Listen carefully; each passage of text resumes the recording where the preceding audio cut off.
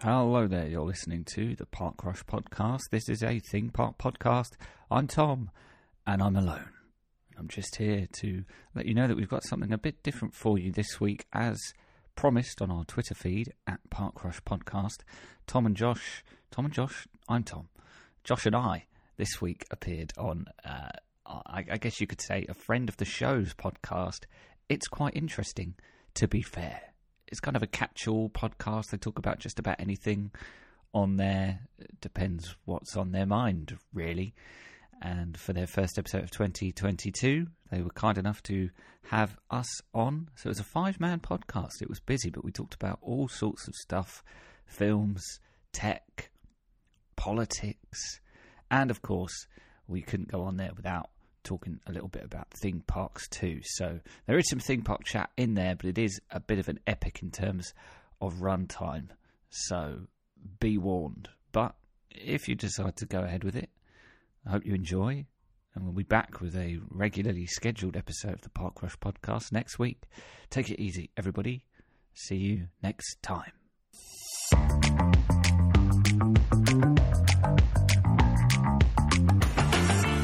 So hello and welcome to 2022, guys. So this is our first podcast of the year. Happy New Year! Yeah, we've been away for a while, doing many things, but welcome to this year. And here we have us hosting me, Paul, me. You're Taryn. Me, Paul. Taryn, and me, Paul. It's good Me, part Taryn. for me. Great Good part start to for him. 2022. Yeah, me, Taryn, and my co-host Paul, and some friends. So Paul, do you want to introduce them? Yes, I can introduce them. Well, you have Taryn, who's just started off the hosting, and then you have me, who's Paul. I guess we're friends. And then we have our friendly Dr. Friend, you may remember from 3 previous podcasts, Abhishek. Hello there. Hello there. And then we have another regular, Josh. Hello there. And we have another friend of ours, Tom, who you may recognise as the guy we tell every time Taryn's about to go to the toilet. Yes, that's true, although I haven't had any news about that today, so I'm feeling a bit disappointed. Can I just say, because I think this is going out on the Park Rush feed as well, that listeners of our fine podcast might recognise Abhishek from a previous episode, and Taryn made our logo. I don't know who this Paul chap is, but we'll work it out. I sent you letters, man. I sent you letters to like 2 podcasts ago. It was about 4 podcasts ago, I think, which 4 maybe says podcasts. more about me. Us. Yeah. You were anonymous then. No one knew who you were. You were your imaginary friend. Yeah. Now you're part of the MSM, so. Yeah. Yeah. But yeah. But just to answer your question, Tom, I haven't had the dump yet. That's why I haven't told you anything yet. So just to let you know. But yeah. Oh, okay, fine. So you don't have like a morning routine one. He goes when he wants. He goes when he wants. Taryn sent us saying he goes when he wants. Yeah. Yeah. No, there's no morning routine. I mean, you only get out of bed Depends. in the afternoon, so I doubt you'd have a morning routine for anything. That's true. I did get up at 12:09. That was Which is in the afternoon. decent. Yeah, that's true. Yeah, that is, yeah. That is true. But anyway, so, how you guys been? It's been a year, innit? Been a year. Been a I'm year since our excited. last podcast, yes. Yeah, I'm excited. So, like, it's going to be kind of a recap, this podcast. It'll be fun. Not too structured, I guess. Well, but- let's not overpromise.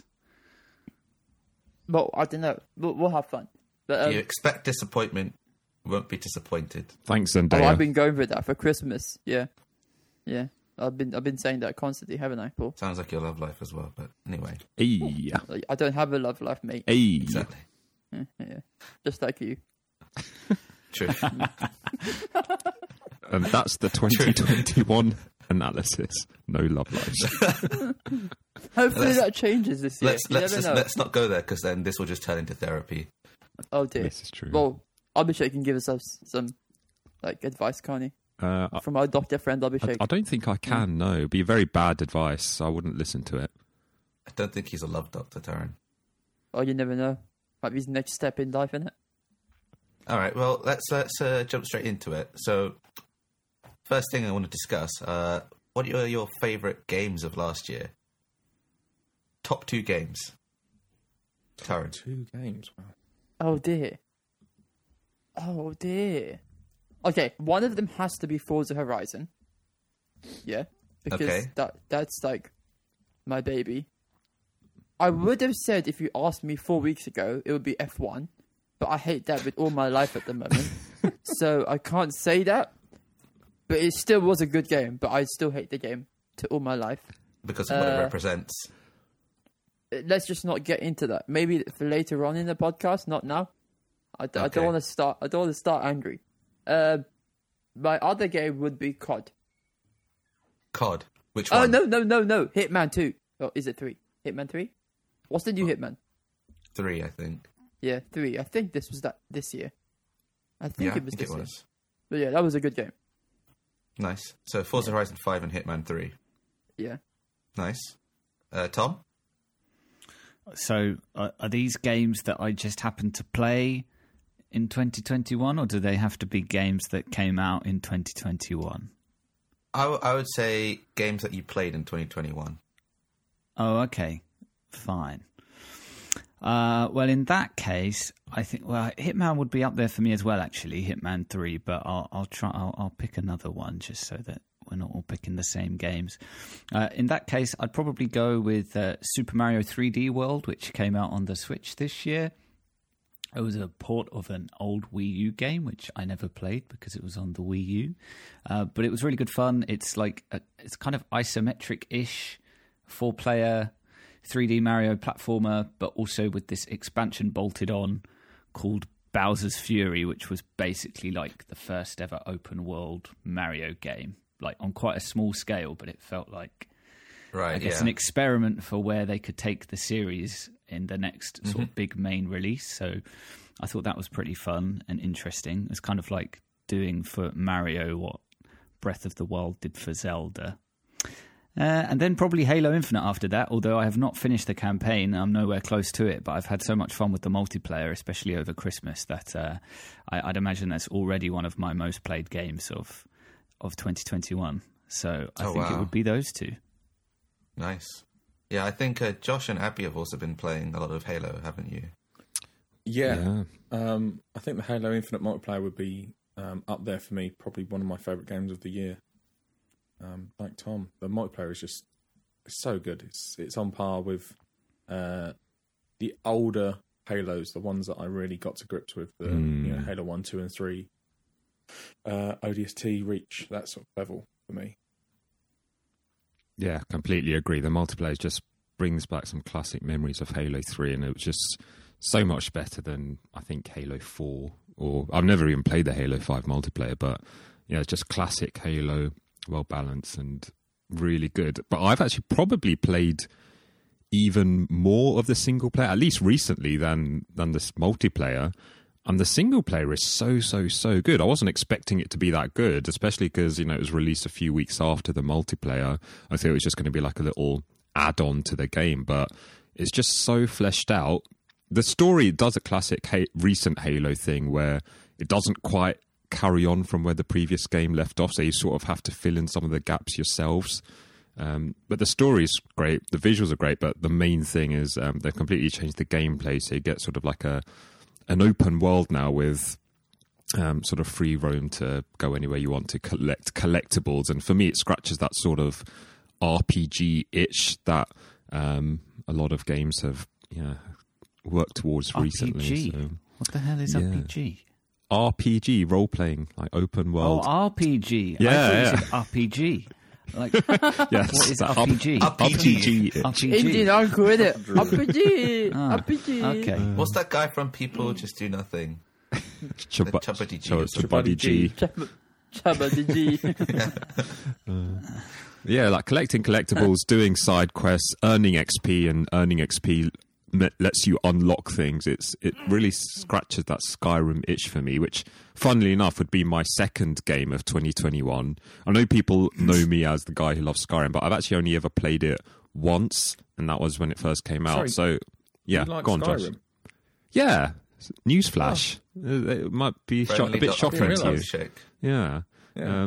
But playing it now for the first time in 10 years, well, it's 10 years since its release, so That's easily the game that I've put the most hours into this year, and well, to me it holds up really well.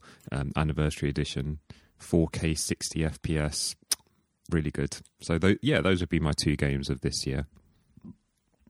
Nice. Josh, I don't think we had a second game from you, did we? No, my second game would be Control Ultimate Edition, which I still haven't completed, unfortunately, because I've downloaded that today. I got sidetracked by life becoming available again. But I did play quite a lot of that, and it's so much fun. It's such a great game, and I will definitely be completing that this month for sure. Nice. I think so much Control. Fun. Yeah, the Ultimate Edition of Control was probably actually the best game I played this year. I only didn't choose it because I had played the original release in 2020. But it's a great game, and the Ultimate Edition is the best way to play it, especially if you've got one of the new consoles, because it looks and runs so much better than it did on a PS4 or an Xbox One if you've got the Series X or the PS5.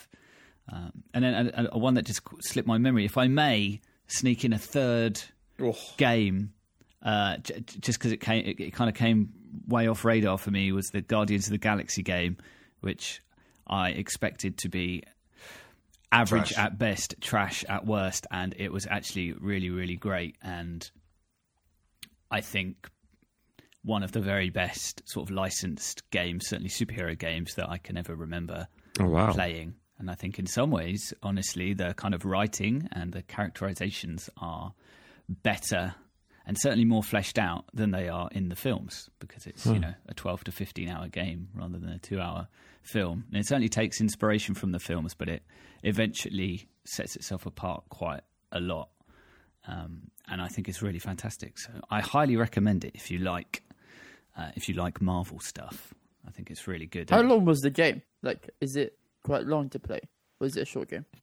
Yeah, it's about 12 to 15 hours, I would say. It seems to be the going rate for how long people take to complete it. I kind of did a lot of exploring the nooks and crannies, and sort of between each mission you can hang out on your ship and chat to the crew. There's kind of strong Mass Effect vibes, so you can definitely kind of artificially extend it if you go through all the optional conversations and go hunting for collectibles and stuff like that. But if you just wanted to kind of go through it as quickly as possible, which I wouldn't necessarily recommend, you can probably do it closer to 12 hours-ish. Is Groot in it? Yes, Groot is in it, I can confirm. So is Rocket Raccoon and all your other favourite Guardians. But the best character is a talking dog called Cosmo, who I wasn't really familiar with, but it was one of the very best characters I came across in a game this year. He was great. Yeah. Nice. And now you, Paul. You haven't said yours. Oh, yeah. So, yeah, like you did say, Taron, F1 2021. I think I really enjoyed that game until Michael Massey decided to end F1. But ignoring that, I finally got round to playing Star Wars Jedi Fallen Order. That one was really good, especially playing it on the Series X and playing it with like 60 FPS, and it just looks really good. It plays really well, and it was nice to fill in the time that the story's set, and you get to see like Order 66 and how that story unravels and takes you across different planets, and the collectible aspect as well across different planets, and I thought that was really cool. But yeah, like it was a really nice thing to play on the Series X as well, because it was. I think I started playing that when the update just came out, so I remember seeing some gameplay of it on the old console, and then playing it like myself on the new one. It felt really nice to play. Just the lightsaber actions as well was super nice. But yeah, it really showcases the power of the new consoles, and I really like how good some of these games really do. For me, it's Forza, really. It's like this year's Forza 4 was all right, but it wasn't as good as I thought it was. But this Forza's really taken the power, and just the visuals are amazing. And then, it's the difference between porting a game from an old console and adding power for the new ones, as opposed to having this new console in mind as a target. I think that's why you see some differences between like you said, Forza Horizon 4 and 5, and also even like F1 2020 and 2021. Like even though you could play 2020 on the Series X, like because 2021 was the first one properly released on the Series X and the PS5, you could see a bit more of a step up. I do like the step up in F1 where they added a story mode. I'm not sure if any of you guys have tried it yet. No, I've not. No. I completed it 3 times. Yeah. You love your cars, don't you, Tom? I you do, love yes. your cars. Do you know who Michael Massey is? No, I don't. No. Okay, don't worry. But yeah, so, I agree with Paul. Like, it's nice. But what another game I have to add is COD. Like, I'm so flipping addicted to COD. Like, not fish, not COD the fish, but Call of Duty. But yeah.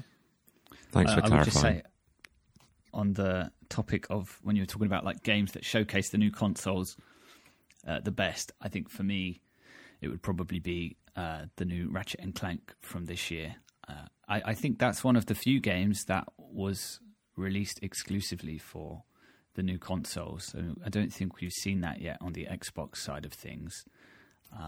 And there haven't been that many on the PS5 side of things either, to be fair. Most PS5 games, even coming out in 2022, I think, have PS4 versions, like the new Horizon and the new Gran Turismo. I think both are coming out on PS4. But yeah, Ratchet and Clank, for whatever reason, was made only for PS5, and it paid off. It's by far the best looking game I played this year. And like, it's a cliche to say that games of that style kind of remind you of a Pixar film, but this one like really did. It looked kind of ridiculous. You said I was going to say you said that we've not seen that yet on Xbox, and do you think we ever will, at least in the near future? Because they released the Series S at the same time as the Series X, which is obviously a lot less powerful. So I don't think you can never have a proper exclusive on the Series X, can you? Because then they're just saying that I think Series S maybe, is redundant. Josh could maybe speak to this better than me, but kind of my understanding is that like the Series S is obviously less powerful than the Series X, but the thing that's kind of holds games back on the older generation is it more like CPU driven than? Am I right in saying that like the One X even has a more powerful GPU than the Series S, but is held back way more when it comes to like the CPU and obviously the SSD? So theoretically, like you should still at some point see games that can't run well on an Xbox One, but can run and can scale well across a Series S and X. Mm-hmm. Yeah, for sure. So the Xbox One and the PS4 CPU is pretty dog. It was pretty bad at the time they came out, but that's kind of all they really could lay their hands on. The new processors in the Series X, Series S, and PS5 are based on the Zen architecture, or the Zen 2 architecture that AMD now uses for their processors across PCs and consoles and everything. And it's so much more powerful than what was in the Xbox One.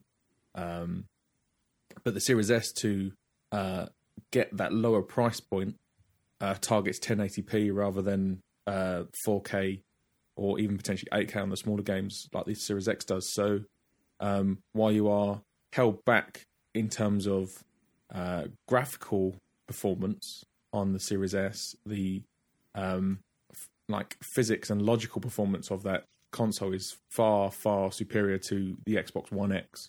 Okay. And the PS4 and that sort of thing. And so the things that are super impressive about games like Ratchet and Clank, where you get that super like quick loads in between zones, you will still get in the Series S that you won't get in that series in the Xbox One family.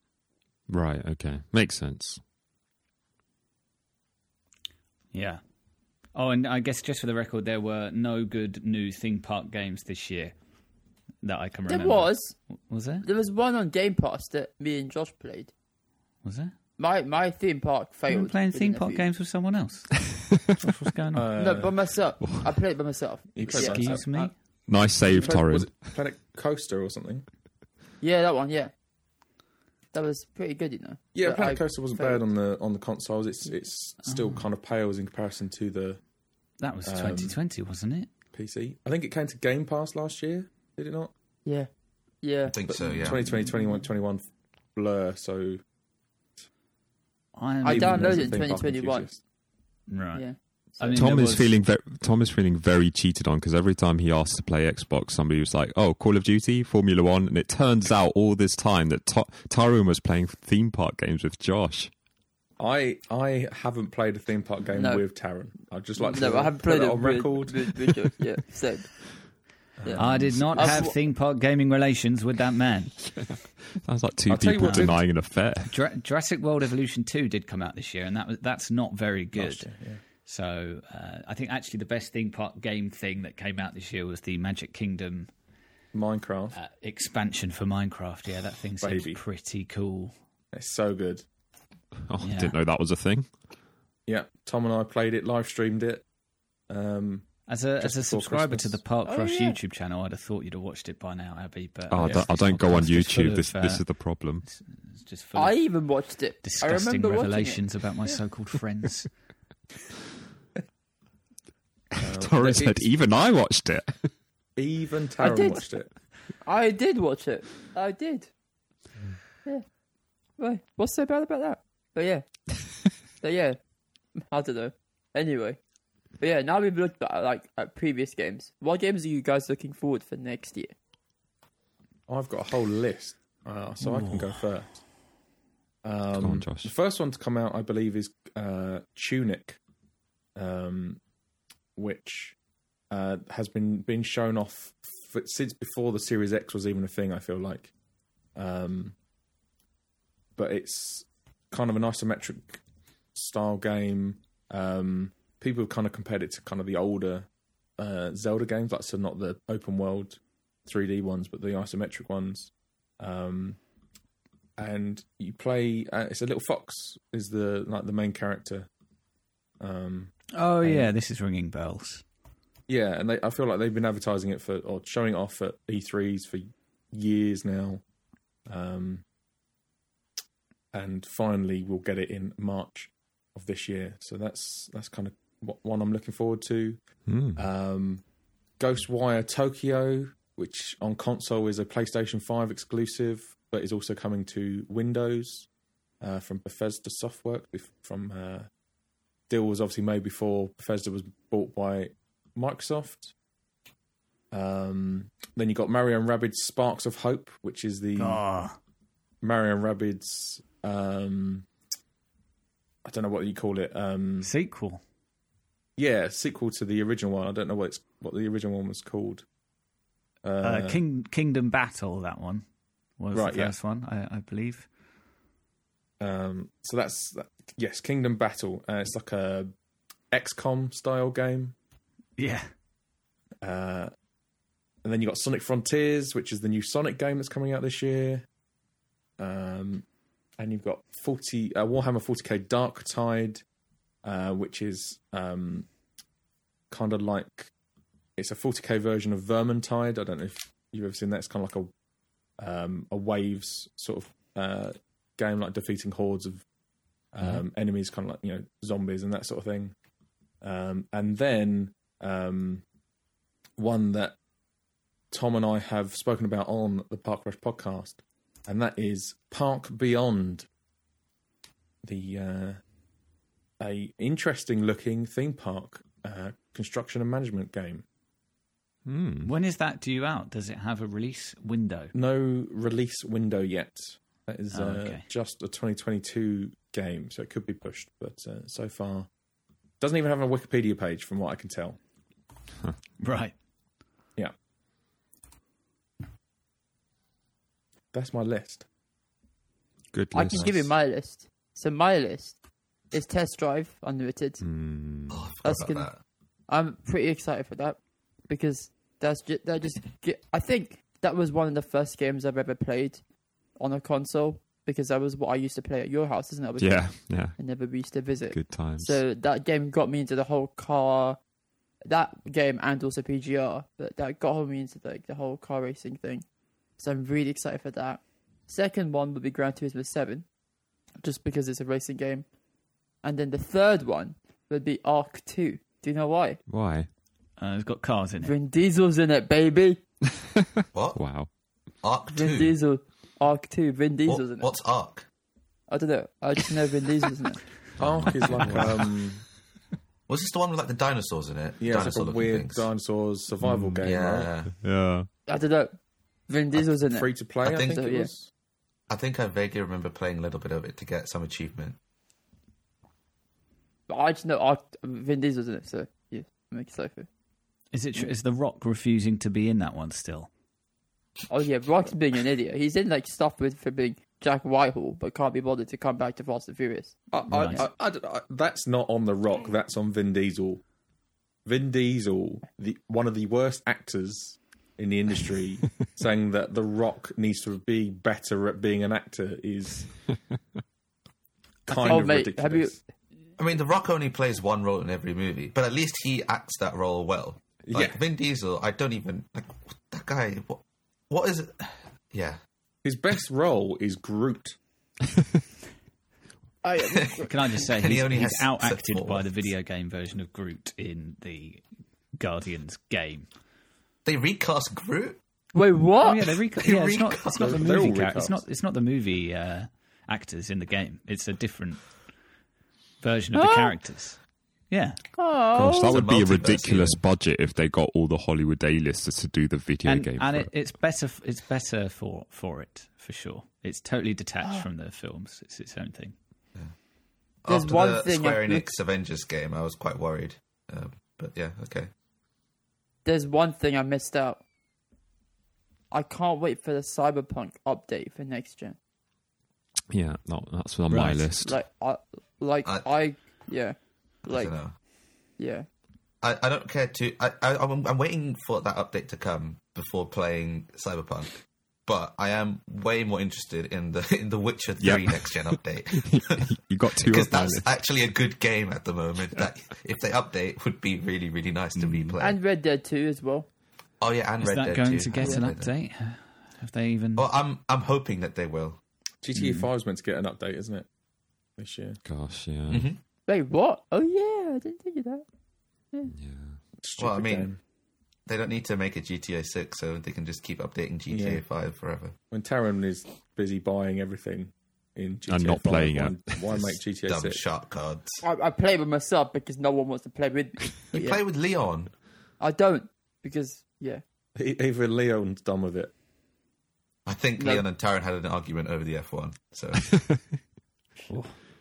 Moving on to Abhishek, what's your games you're looking forward Well, to? you've literally just picked the two that I was going to say, which is The Witcher 3 Updates for games you've already and played. Cyberpunk.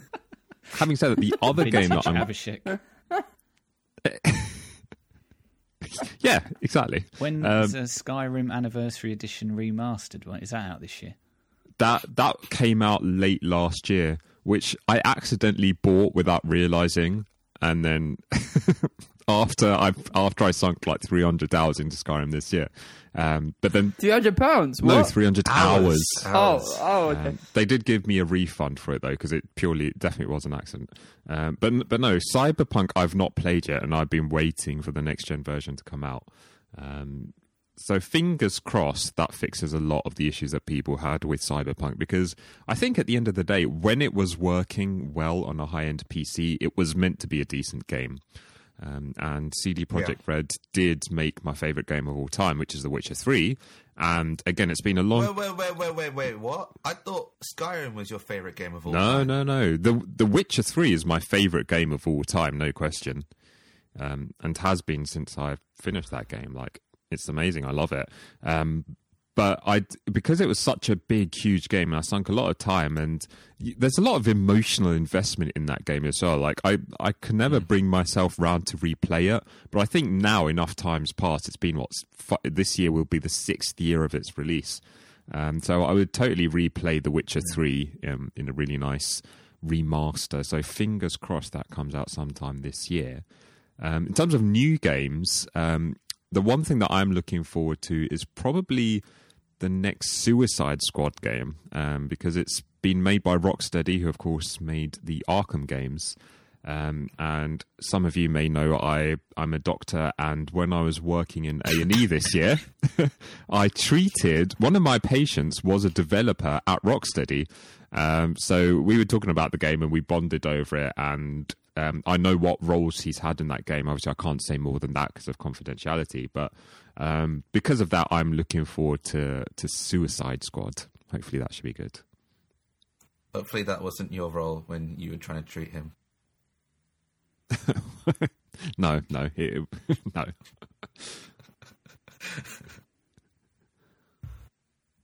But now, There's a couple of games that no one's mentioned yet.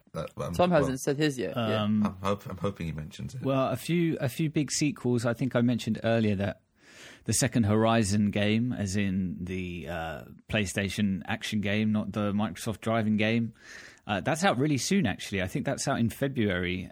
So I'm looking forward to that. I did like the first game a lot, but it was a bit unlucky in that I think about 2 weeks after it came out, Breath of the Wild came out and totally took my attention away from Horizon, which I had been really enjoying for about 2 weeks. And then, Zelda just overtook my life because it kind of did everything that Horizon was doing, just way more interestingly and better. So it will be hopefully nice to see them take a step forward with this one, and also it's got a bit of room to itself in the release calendar, so there shouldn't be anything to come and distract me. Of February. I believe so, yeah, and I think this is also a PS4 game, which is a little bit of a shame, but I think this is just going to be the way of things as long as there are these supply issues, because they'll just be leaving too much money on the table if they commit to all of these upcoming games being PS5 exclusives, because people just can't buy the console in big enough numbers yet. But I think still reasons to be excited. I'm hoping. I think the first game was better than the first Assassin's Creed was, but I still think a kind of Assassin's Creed 1 to 2 level of improvement would be possible and exciting, because it was kind of doing a lot of things you'd seen before, just doing it really well, and it will be nice to see this one maybe do some stuff of its own that it does to look make good. it feel a bit fresher. Yeah, and then the other big PlayStation sequel for this year, which I don't think has a date yet, would be God of War Ragnarok. I actually bounced off God of War 2018 a couple of times, and it wasn't until I think it was just before all the COVID lockdowns actually that I finally sort of sat down and committed to it, and it got its teeth into me eventually, and I really liked it. So I'll be looking forward to this one. And, that is also a PS4, PS5. It is. release. Yeah. I think all the games on my list really are sequels, because I'm kind of morbidly curious about this Pokemon Legends thing that's coming out again in just a few weeks. It looks like a game that's probably way too ambitious for a Switch, so I'm kind of like I say, morbidly curious, because I'm not convinced it will look great or run well, but I kind of want to see what a properly open world Pokemon game looks like. And then there's kind of in the same vein, because I'm a bit worried about how this thing might run on a Switch at this point, but the Breath of the Wild sequel, I love that first game so much that I can't wait to see what the second one's all about. But I'm not sure that's guaranteed for 2022, to be fair. I also just need to find time to play the Mass Effect trilogy remaster that came out last year. It came out just a bit too late for me last year. I think it came out in April, which, similar to you with Control, Josh, it was just as everything was starting to open up.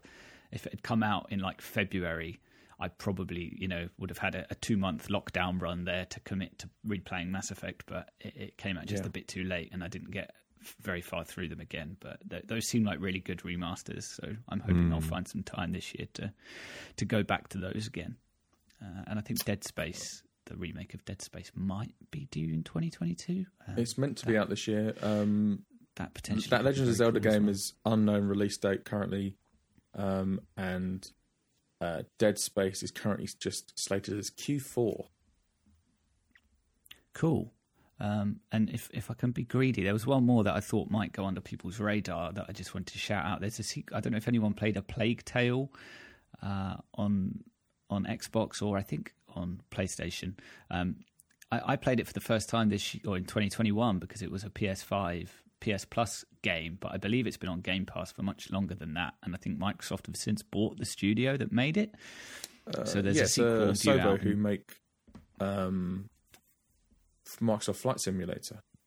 Oh yeah, they're like a weirdly adaptable studio, I guess, to make these very different types of games, seemingly so effortlessly. But yeah, that first game was great. I think, you know, with a bit more money and resource thrown at it, they could do something really cool with the second game. So if that makes 2022 and presumably is a Game Pass launch game, then I would definitely recommend people check that out. And if you haven't played the first one, it's worth a look. It's quite short as well, so it's not a huge commitment.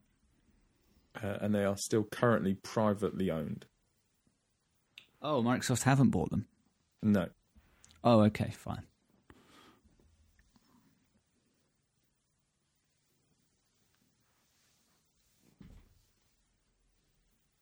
I'm sure Taron's looking forward to the new Formula One, the new New Call COD. of Duty. God. Surprised you're not into FIFA as well, Taryn. Mate, I need to play some proper games this year. Last year was just a blur. I did play Hitman. Hitman 3 was great. And the new Forza. There's Taron's 3 games for this year.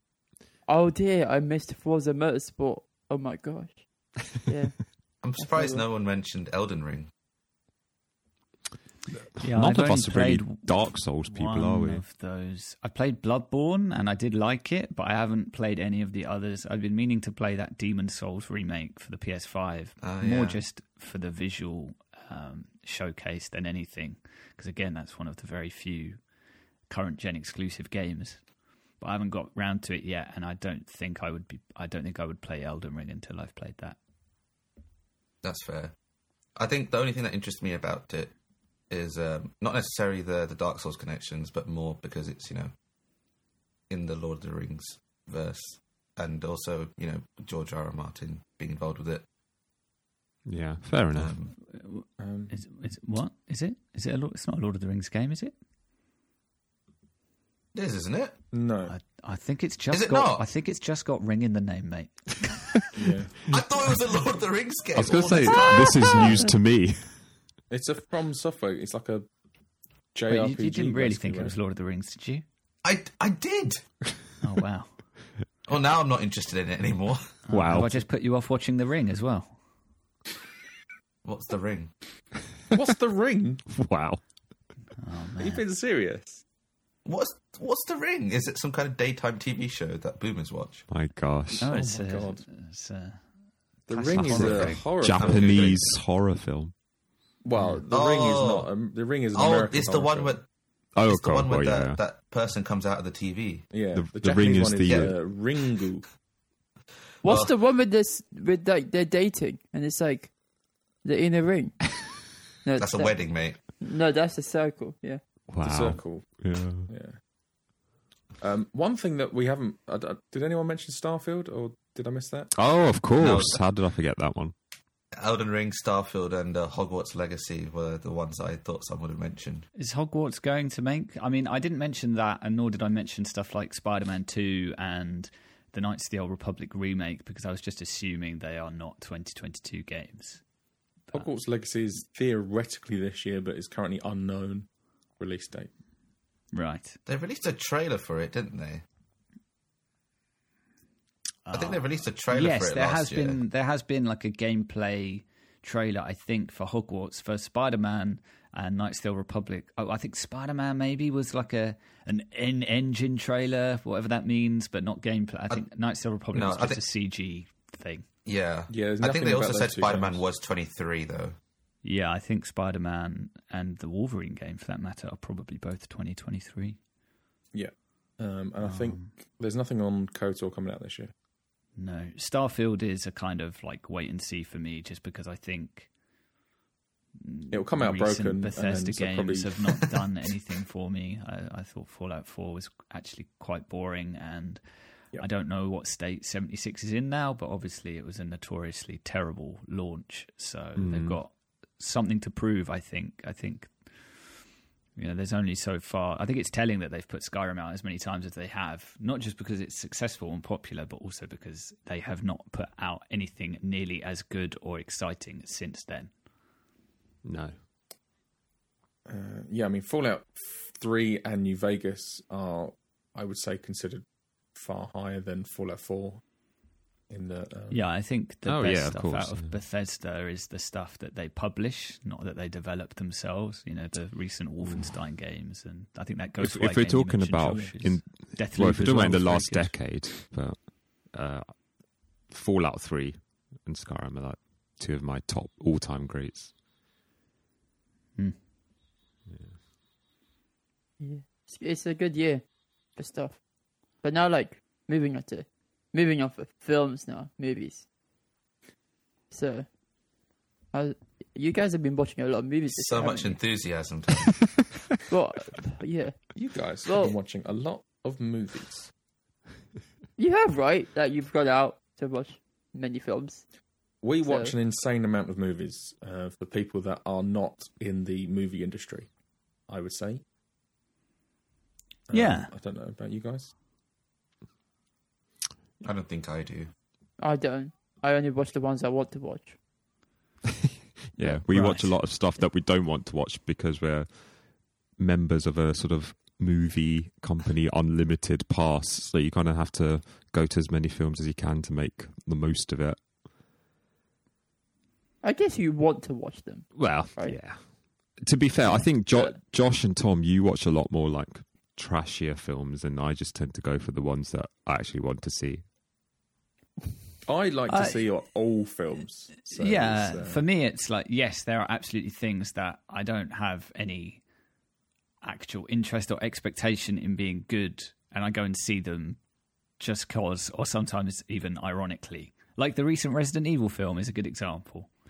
But then there's stuff that I just wouldn't have gone to see without the pass, but that I am glad to have seen because I have the pass, if that makes sense. Yeah. So something like Yeah. King Richard, the Williams sisters biopic from I think November, which I thought was a great film, but I have to hold my hands up and say I would not have gone to see it without that pass. Yeah. And I was glad to have the 100%. pass to see it. And then there's obviously stuff that I would have seen regardless, like Spider-Man and Fast Dune. 9. James Yeah, Bond. Dune, James Bond. Yeah, exactly. You had an experience, an interesting experience watching Spider-Man, didn't you? Oh, Or come what on. was I don't know your what you're experience? talking about. Oh, yeah! Let's go! go. Let's go! Well, please elaborate on that. Like, I'd like to find out more information. I think Tom has the best way with words for this. Come on, Tom. It was one of the first times in my life where I felt like I had properly transitioned into sort of grumpy old man status. You know, it's the children who are wrong. That classic Simpsons line, like fully applied to me during that screening, because I sort of went online afterwards and.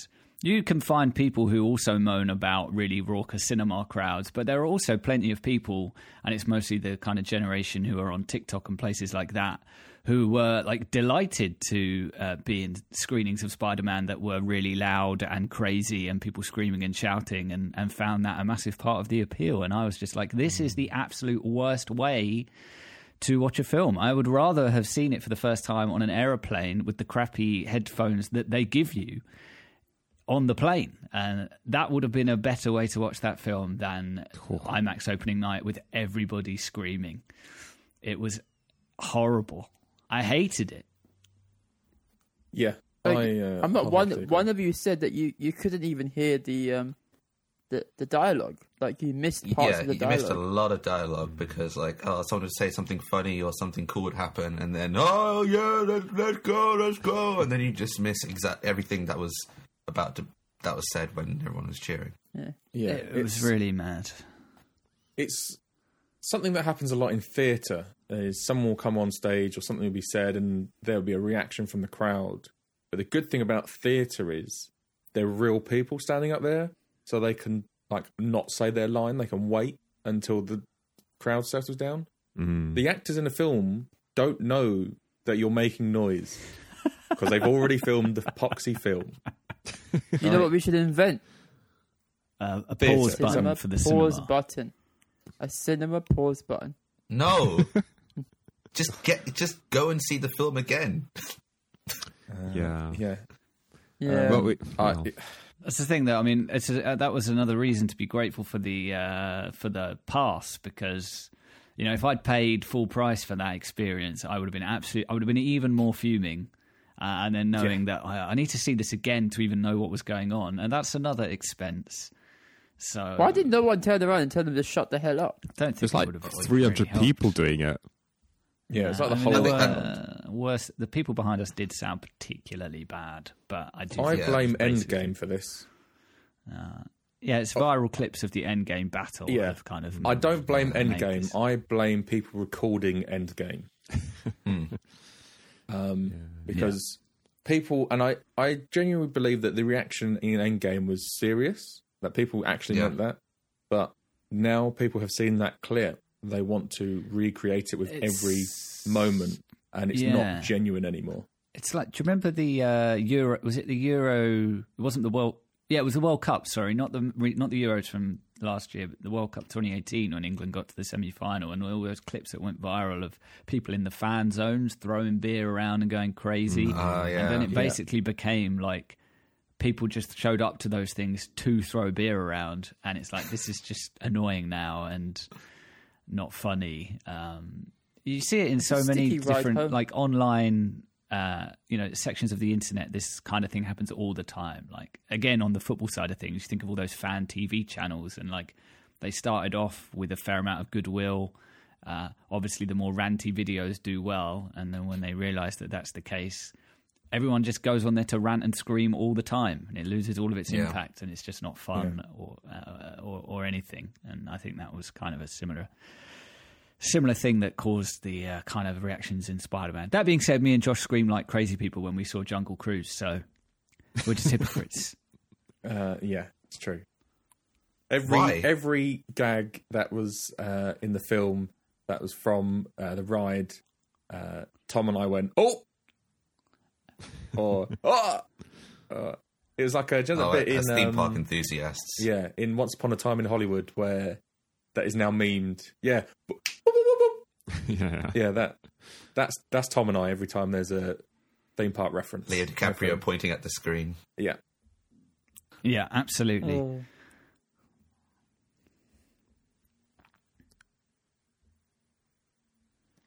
Interestingly, Spider-Man was not even my worst cinema experience of the last year. More for the expectations as opposed to what actually happened. For me, it would be Dune. Not because the film was bad. The film was fine. But Josh and I decided to go and see this because it was filmed. It was the first thing that was filmed, or one of the first things that was filmed in the new Dolby format. What was it called, Josh? Dolby what? Dolby Cinema, is it? I can't remember off the top of my head now. Well, whatever it's called, it's their sort of rival to IMAX, I guess you could put it as. So we decided, well, why don't we give it a go in this new format? So we went to Leicester Square again, but another cinema in Leicester Square, which is meant to be sort of one of the flagship cinemas in the UK. It's where a lot of red carpet premieres happen, and the actual... It's where all of them happen, basically. Yeah, well, yeah, exactly. Okay. And in fact, the cinema, the actual inside the theatre itself was really fancy. The sides of the wall had like old-fashioned theatre sort of fake booths on them. There was even a royal box in the seated area, so it's it was really fancy, really posh.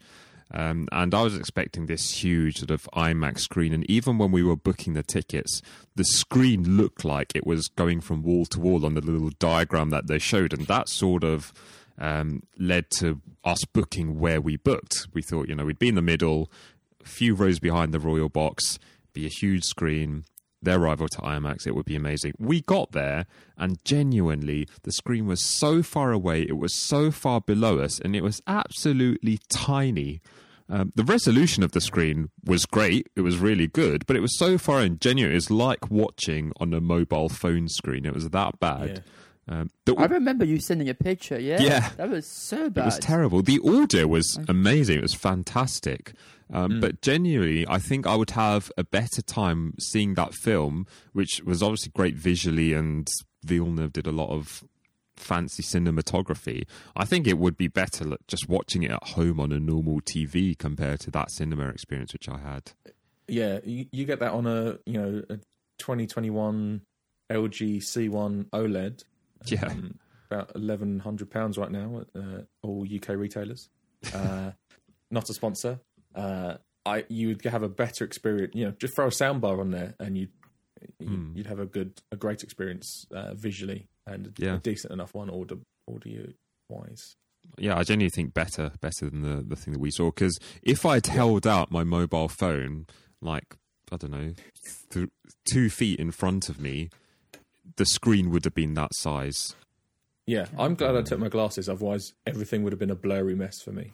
Yeah. Wow. Very sad. And I think just the fact that we paid so much money for it, expecting it to be this amazing flagship experience, which was better. Well, at least we could compare it to the IMAX. It just wasn't. It was terrible. But at least now we know for the future. So if you're ever going to the Odeon to watch a Dolby Cinema, book right at the front, like right near the front, genuinely.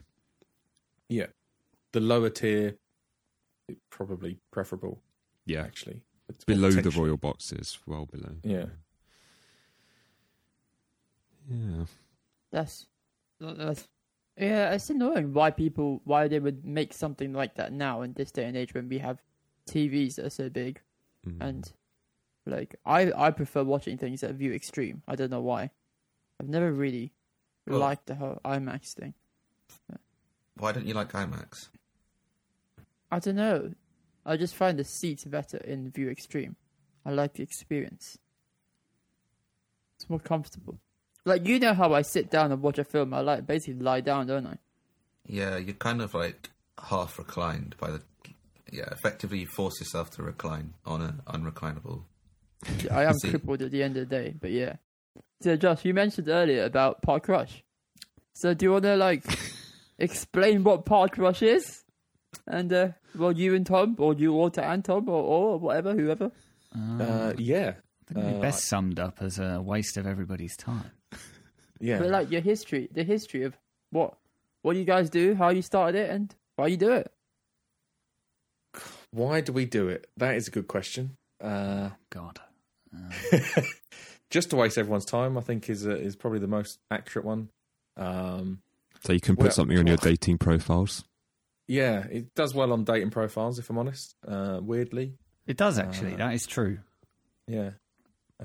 Probably the best result I've got out of this podcast is dating apps. But Tom and I, Abby as well, in the past, have done many a podcast. And each one has got has become more and more niche as they've gone on to try and find an audience that actually is interested in what we're talking about. And Tom and I really like theme parks. And so we went to Disneyland Paris, Tom, Abby and myself. And then after that, Tom and I were like, right, that's it. Theme park podcast time. We're doing it. We haven't looked back since. Podcast every week since then. Yeah. Unbroken chain. It's been a roller coaster. Hey. Theme park podcast. Yeah. Don't know if I've missed anything, Tom. It's true. I mean, it's been, obviously, with the pandemic, it's been a weird time to be doing a theme park podcast when travel has either been completely illegal or at least quite ill-advised. Yeah.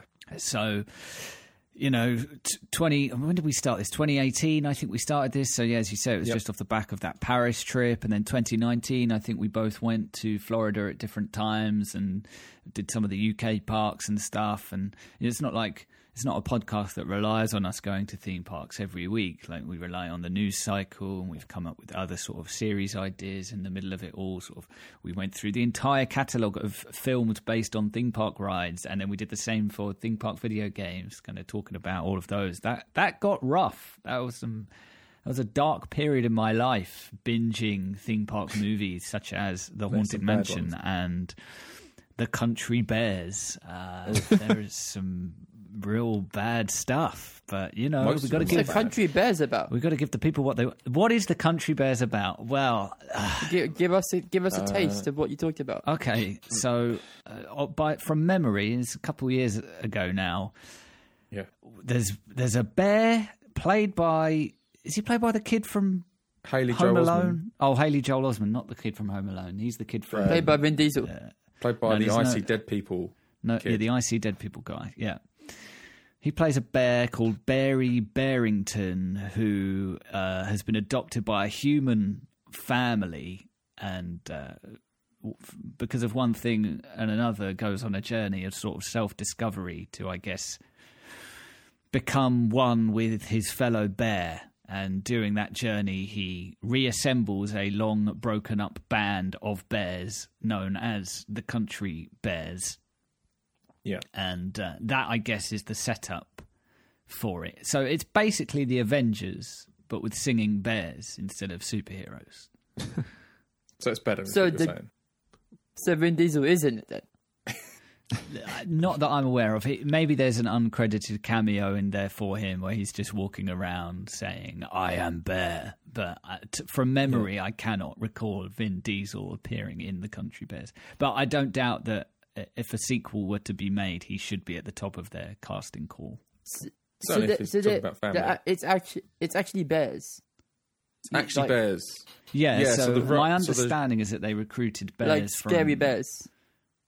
Yeah, I think there's a couple from... So I think they filmed it in the UK, and I think a lot of it was on location at London Zoo. They used to have bears, so they just put a load Oh, of... so they're real bears. They're yeah, they not- put a load of they're not cameras people- in the bear enclosures, and they basically Oh, so filmed not it a bit people like... dressed up as bears. No. These are real actual bears, and they're quite Yeah. convincing, actually, and I think they kind of nailed it. I might give it a watch, you know. Is it scary?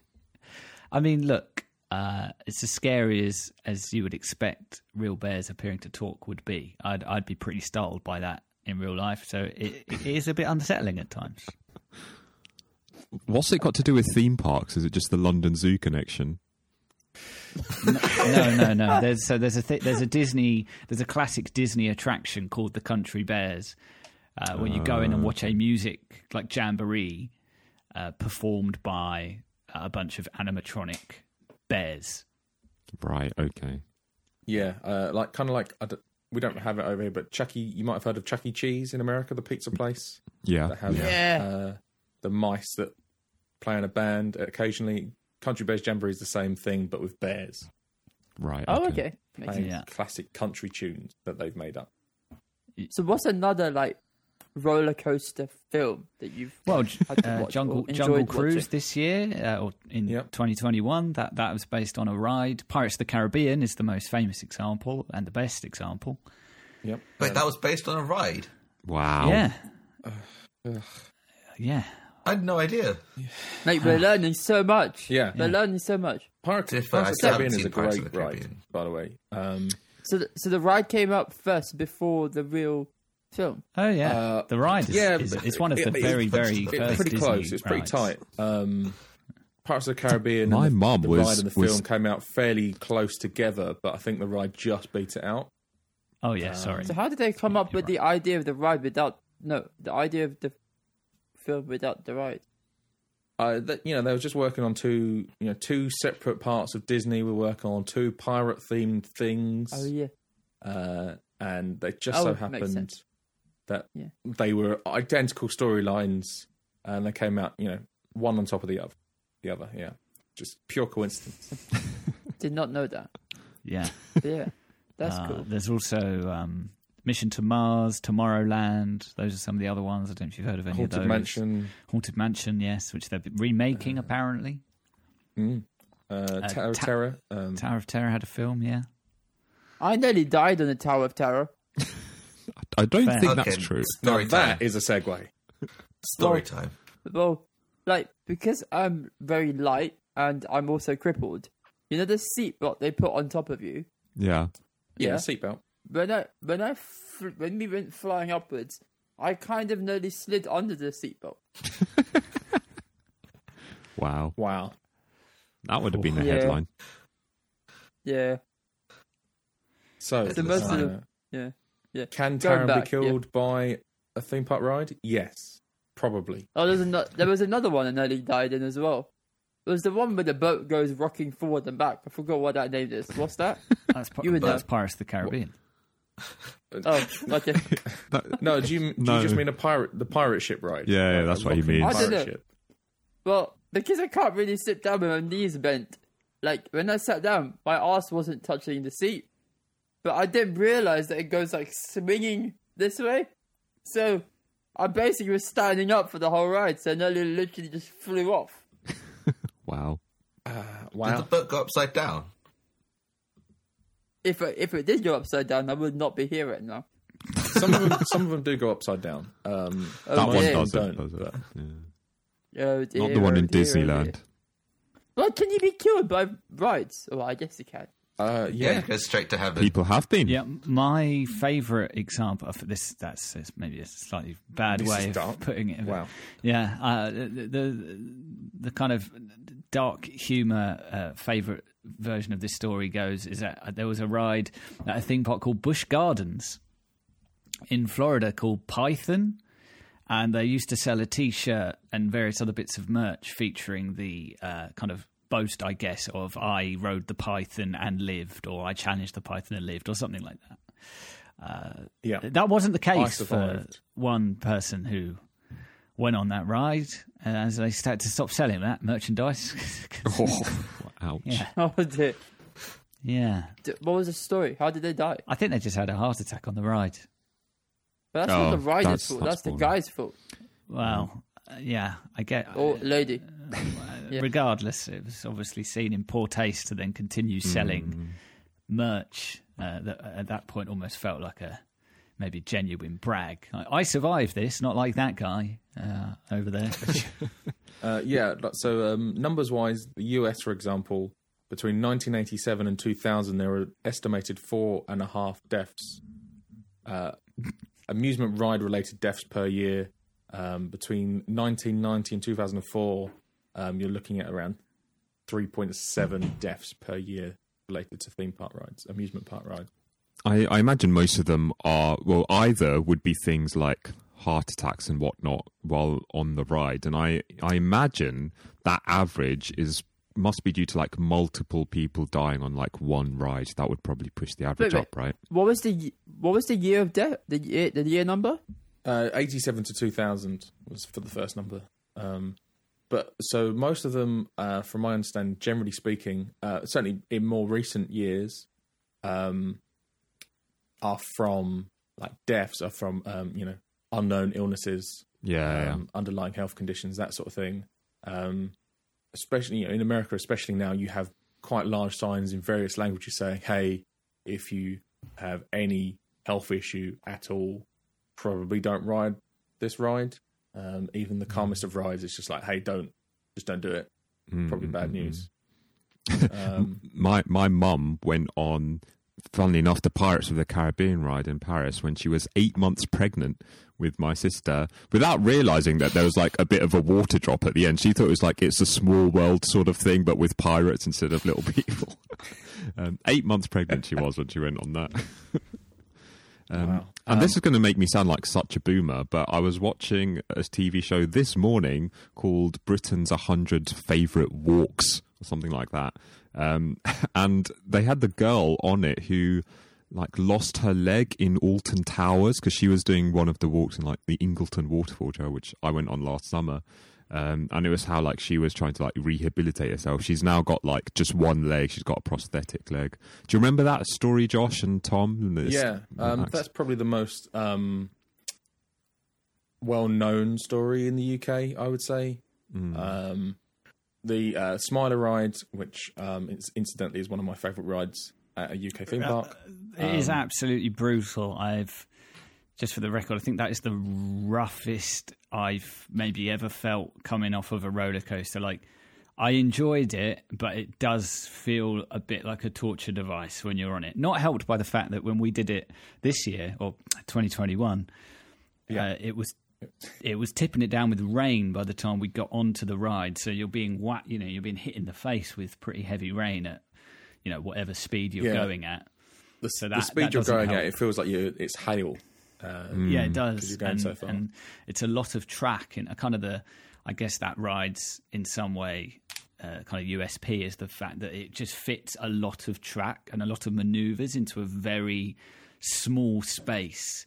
So it's just kind of like maneuver after a maneuver. Like there's no real downtime. You're just coming in and out of loops and corkscrews and madness at all times. Like it's just full on for the duration. And it's pretty disorientating. You'd That's love it, Abby. scary. I'm sure I would. I mean, I felt really motion sick on Star Tours where you don't even like go anywhere. Yeah. No, that's scary. Like, yeah. Yeah. I generally just avoid rides at theme parks. Yeah. Because I just don't like them. That's No. that's all the. I mean, that's the main thing about theme parks. He You're loves not the the car one parks. Is the Are you ride. not the one who suggested a Disneyland Paris trip for this year when the Avengers stuff opens? What are you going to do?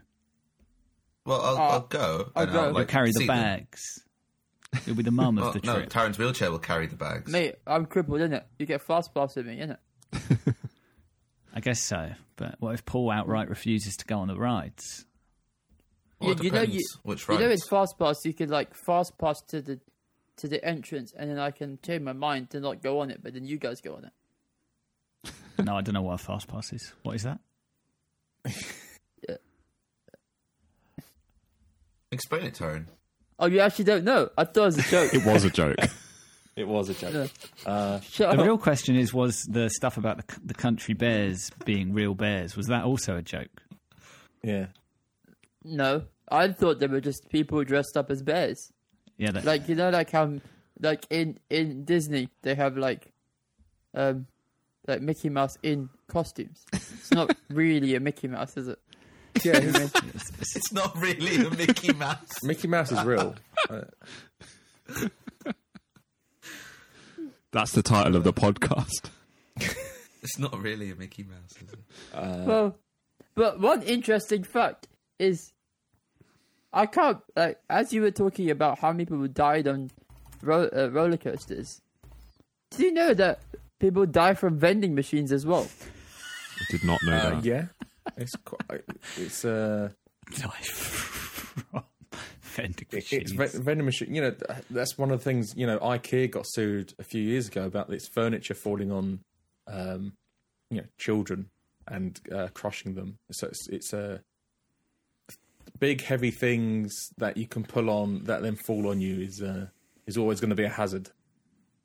Apparently, it happens more in like theme parks. I guess there's more vending machines in theme parks, right? Yeah, 100%. Yeah. So Especially in the UK. I like theme parks because the food's good there. Is it? Is though? it? That entirely depends on the theme parks. The food in UK theme parks, I would say, is lackluster. I guess Yeah, I've been to I had a more Burger American- King and at Thorpe Park, and I had to wait so long for it that I'm pretty sure they had to go and actually find the cow and kill it before they actually made the burger for me. We had Or to. was it a bear? You never know. Could have been a bear. Could have been a bear, I guess. A bear burger. Was That's it? why it took time Was to it a kill pirate? Who knows? Yeah. Or a mouse. Or a mouse? Yeah. A Giant Mickey Mouse. There's no Disneyland in UK, is there? You know why? Because Burger King Why? killed all of the Mickeys in the UK. He's a king. He's the king. So, okay, I have a question about this.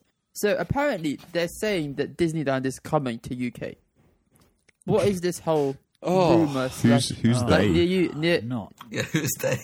many articles online. By who? Well, I don't one know. thing we do know here, Tom, is that Taran has not been listening to the Park Crash podcast. Yes. I haven't This listened. question, you could not expose yourself more than by, as a non-Park Rush listener than by asking this particular question. This is we've got your hook, line, and sinker. Yeah. Congratulations, you've played yourself. The thing that everyone is calling the UK's Disneyland is actually the London Resort coming maybe to the Swanscombe Peninsula down here in good old Garden of England, that is Kent. It's either that or it's going to be become another housing estate. I was on a postcard. They've pushed back the date once again on that to 2025 now. That could be because they haven't even started building it yet. Haven't even got approval to build it. No. They have recently put out new concept art? Artwork, concept art, yeah. Oh, which yes. Weirdly, spookily, yes. Looks almost identical to the Epic Universe artwork that Universal put out for their new park coming to Florida. Could be something to do with the designer being the same guy. Who knows? Oh yeah, the Universal Twitter account tweeted that out, I think, or replied to a tweet that compared the two in a bit of a cheeky way, but. Yeah, I guess for people that don't know, this London Resort has been in the offing for almost 10 years. Was it announced? The intention we to were doing build a different it was podcast announced at the time. in 2012, I think, and it's gone through so many permutations. People might remember talk of a London Paramount. That is this project also, or that was this project also. But now, it's the London Resort, and it's got kind of this relatively vague ambition of being a sort of theme park come entertainment resort with various themed lands, bringing together potentially different properties from all over the place. But there is a website for it. There is a website for it. It's very much it's very much a conceptual thing. Like, people haven't just pulled it out of their backside, or well, maybe they have, but whether or not it actually becomes something really concrete is the question, to be honest. And it's impossible not to be sceptical given how long it's taken, how many setbacks there have been. It just feels like it's probably not ever going to happen, but I'd love to be proven wrong. So it's a Paramount thing then? No, so it was... Well, it was, and then it wasn't, and then it kind of was again. I think the situation is that they might still have some sort of Paramount deal is attached but with not, Paramount, to use Paramount properties. So they might include stuff like Mission Impossible is an example of a Paramount-owned property. But Star Trek was one that was put out previously, but that was when Star Trek was, putting out films. Yeah. At this point, but they're not as heavily involved as they once were. Like, I think the thing that gave the whole thing a bit of weight back in the day was, oh wow, there's like a big Hollywood film studio involved in this. That might kind of oil the machinery, if you like, and get things moving. But now it feels like they're kind of it's a bit more of a loose partnership. They're not really super involved in actually getting this thing up and running. It feels almost like it's become a bit more of a passion project for like a couple of guys, and we'll see if it happens. I doubt it, like I said. So even if it does happen, do you think it'd be successful here? Like, would it have the right target audience and the right? I think it would probably do all right. I mean, Thorpe Park has does decent business, and I think all the theme parks in the UK do decent business, but they all kind of have to carry their own weight, if you like. We don't really have a theme park that has the kind of IP attached to it that will get people who might not traditionally be excited about theme parks to want to go.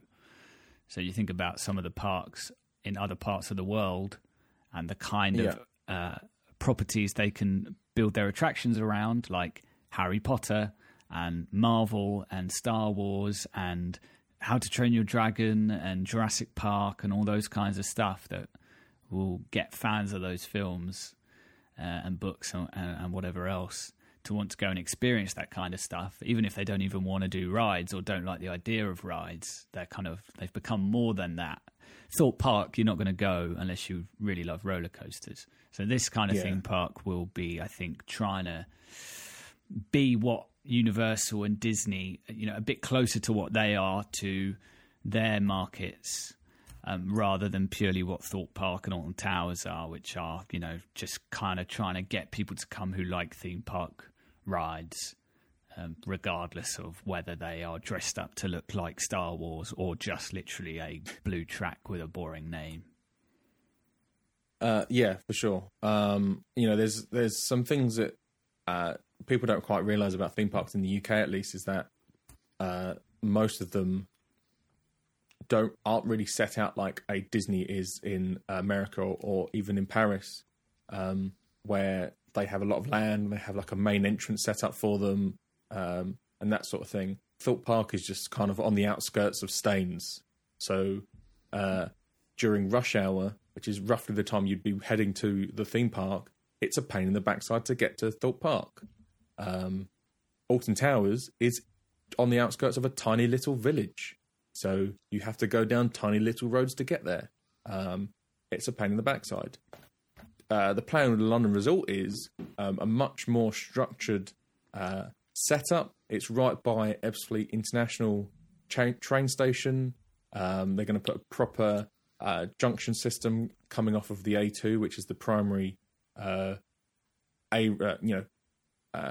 carriageway motorway-esque road there. There's even going to be a ferry system across the Thames from Essex, so people north of the river don't have to come through the Dartford crossing or the Lower Thames crossing to get to the park. They can park in a car park on the other side of the river. So they've thought about kind of those sorts of things quite significantly, which is really great to see.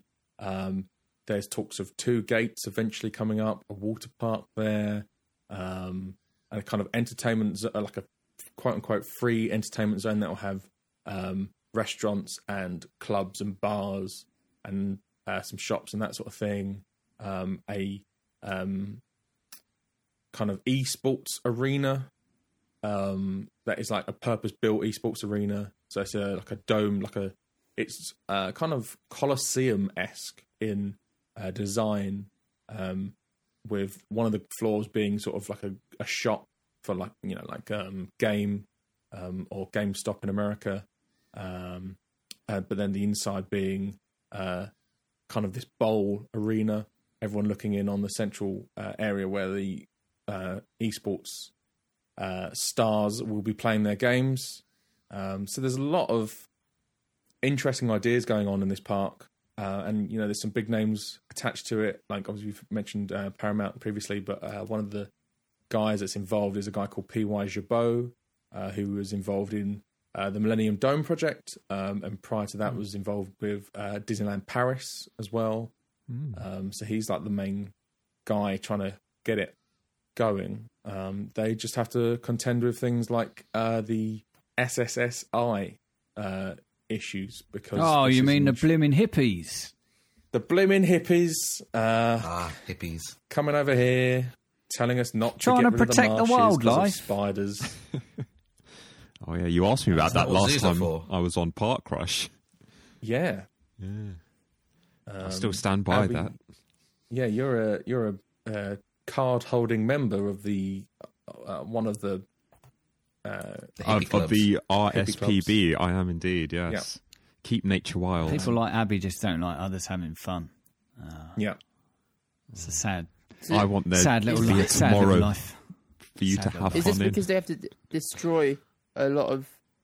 So an nature? SSSI is a Site of Special Scientific Interest, which means that on a national and global level, it contains either, like, it can be plant life, it can be animal life, bird, aquatic life, something that's important to the scientific community or important to preserve that can't really be found elsewhere, at least in this country.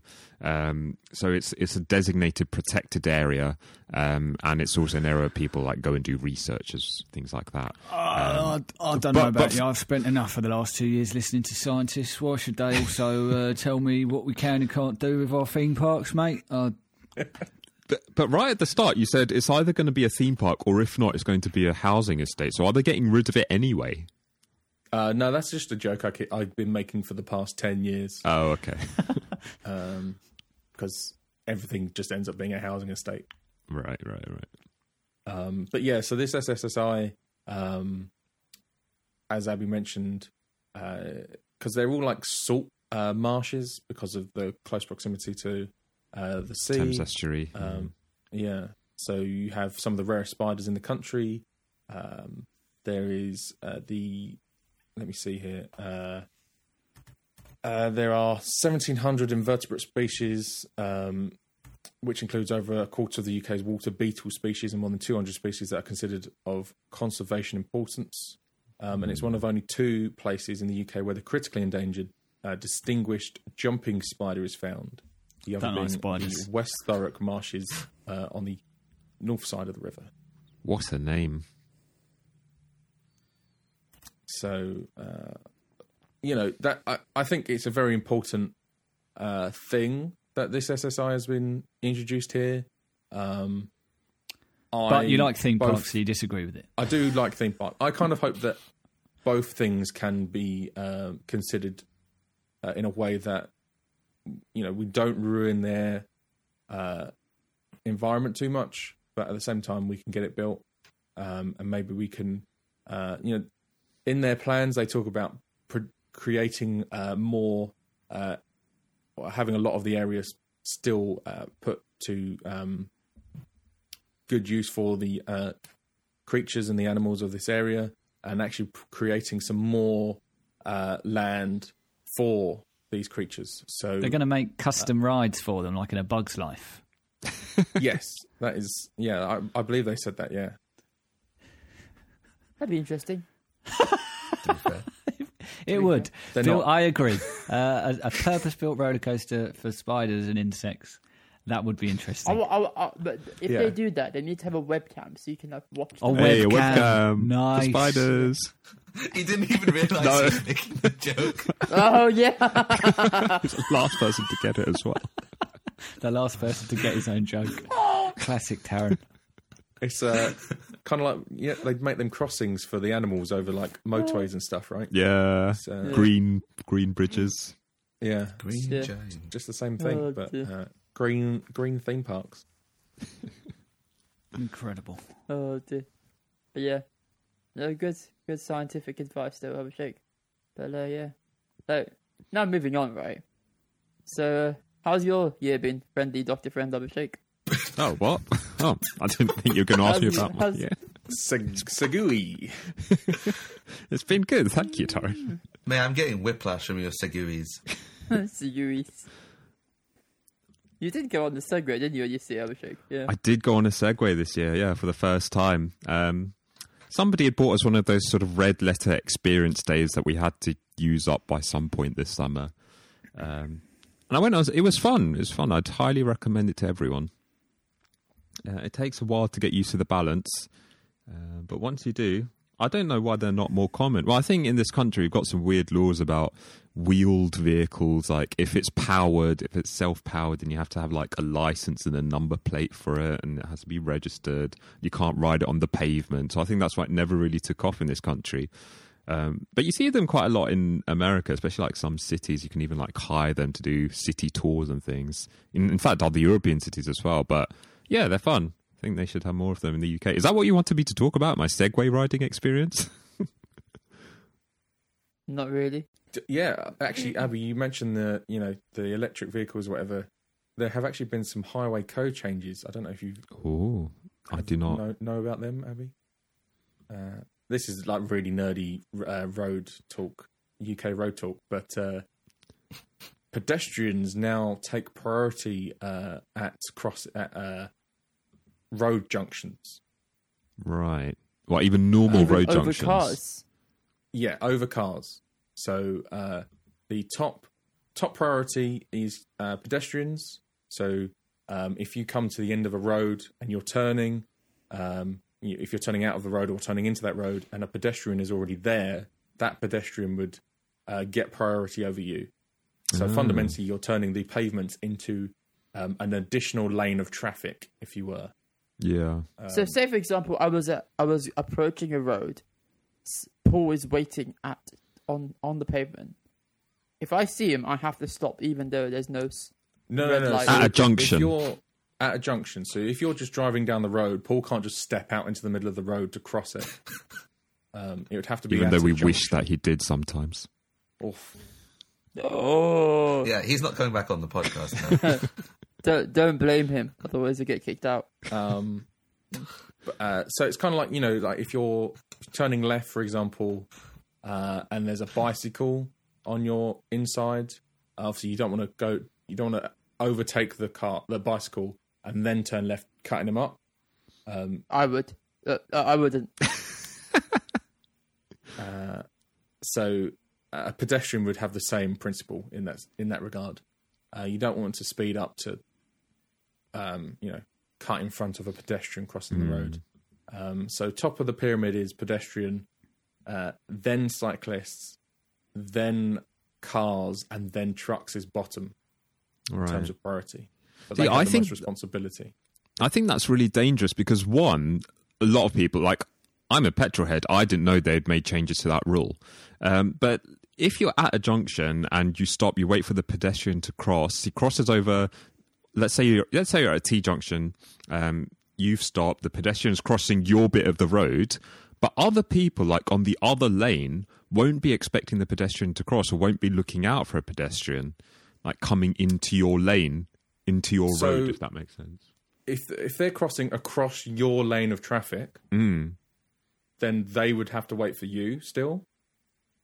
Right. Okay. Because that's because what you're describing is what a zebra crossing would be, right?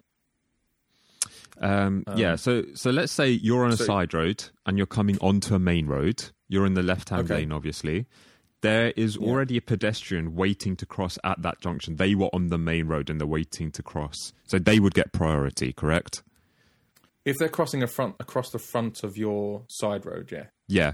So that's what I mean. So they start crossing, but somebody on the main road, let's say going from left to right and turning left into your road, they won't necessarily be looking out for a pedestrian, will they? There's just a bit more danger. Yeah, but that's kind of they currently would not be looking for the pedestrian because the pedestrian does not have priority. Exactly. And currently the pedestrian should always be looking out for pedestrians. Well, okay, true. They should always be looking out for pedestrians, then you're being a bad driver. Of course. But right now, a pedestrian wouldn't be in the road in that situation. And I don't rate UK drivers really. No, I think a pedestrian could be in the middle of the road. Quite often, someone will come to the end of a side road and wave a pedestrian across. Yeah. As it stands. Yeah. So you have to always be aware that someone could be there. It just means that if you hit them, it's 100% your fault rather than there being any doubt there. That's fair enough. I would say. That's fair enough. It's also dangerous that someone would rear-end you. That's what scares me. Well, you'd be stopped if you anyway. get rear-ended by someone, then that would be the person behind you's fault because they should always be driving with due care and attention. And if they hit you, then they haven't been. Well, you'd be fine if you're getting hit, but then your car would then hit the pedestrian, right? If you get rear-ended. Potentially, yeah. But yeah, potentially, and that's what.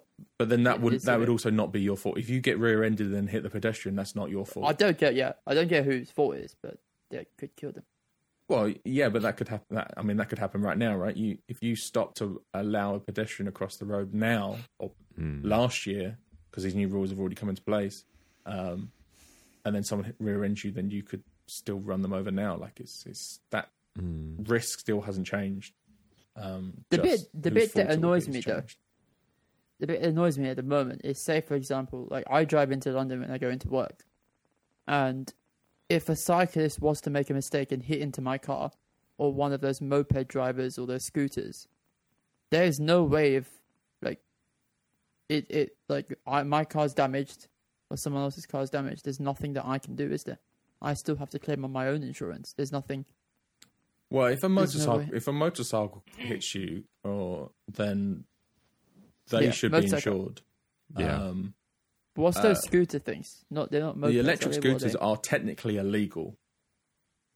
But then now they have like these ones that are like government provided or like rentals. Privately owned scooters are illegal. Rental scooters from companies like I think it's Lime are not. They're kind of in this grey area, and they are technically allowed. I don't know what you would do in that situation. You could, but then that's an legal insurance matter that I have no clue about.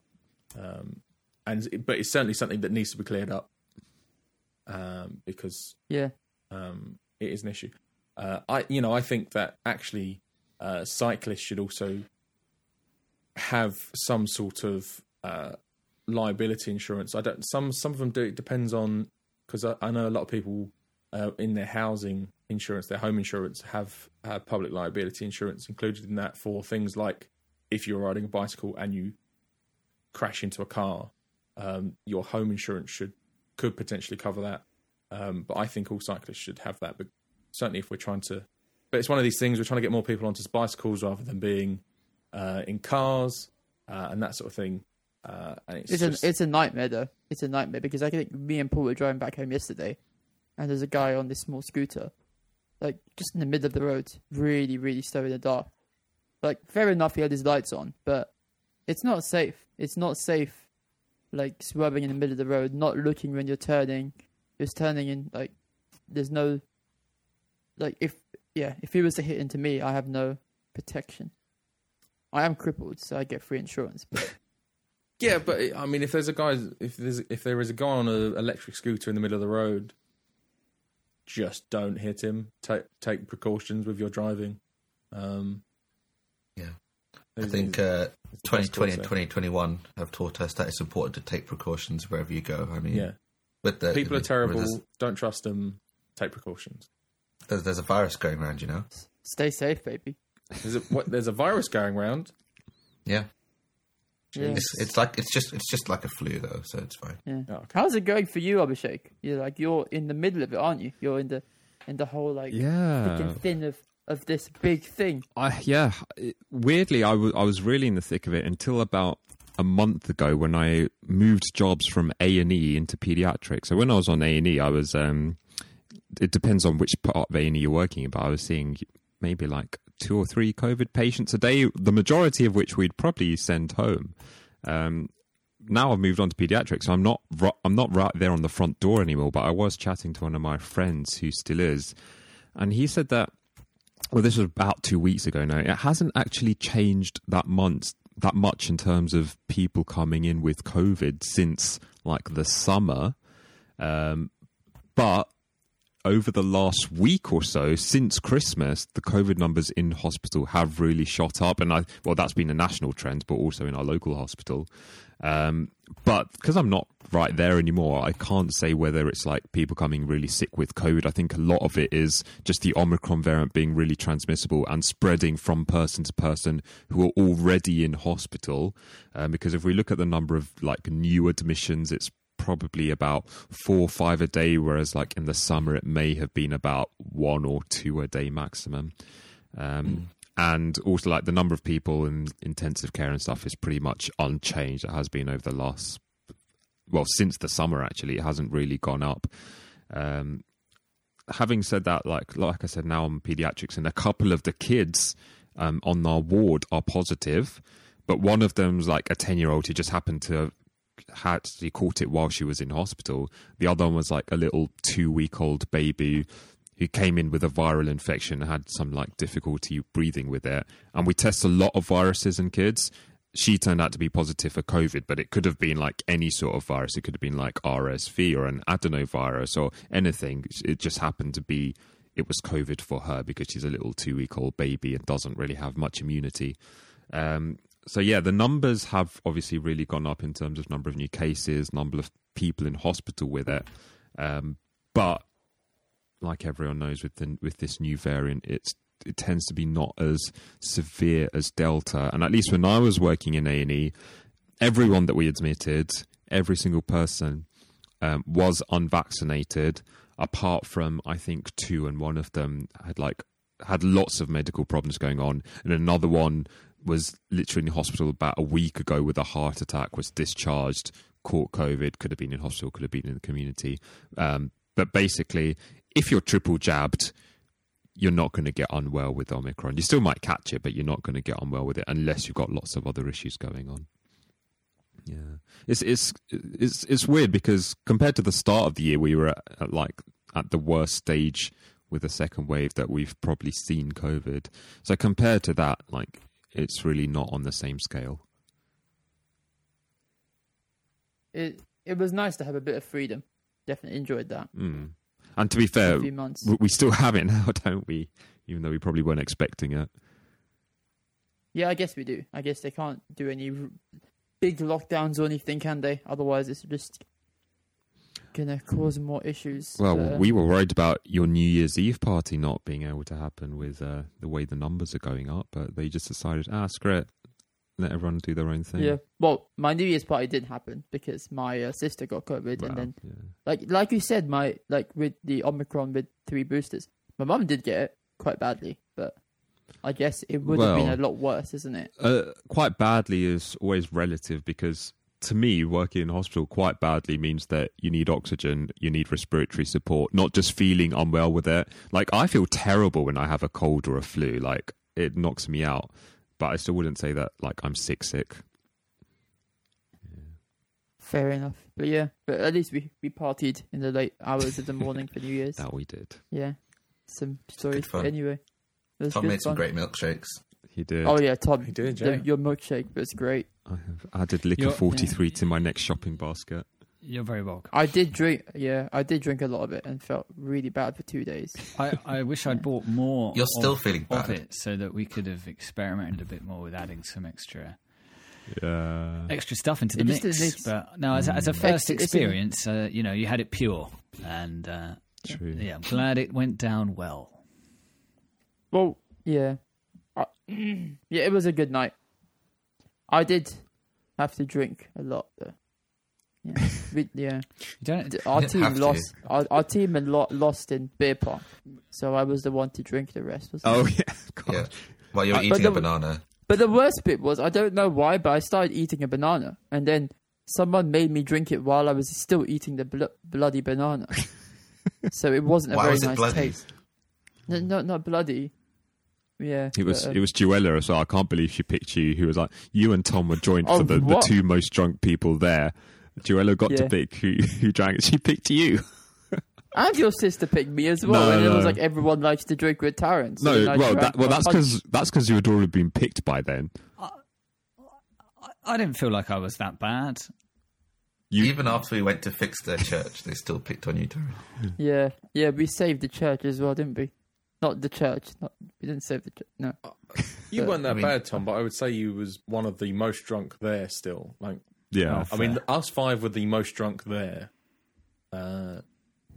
But yeah, I was completely smashed. yeah. Tyrone Yeah. was. Yeah. To be fair, I thought Tom was pretty bad as well. I do think I had quite a bit more than Taron at least.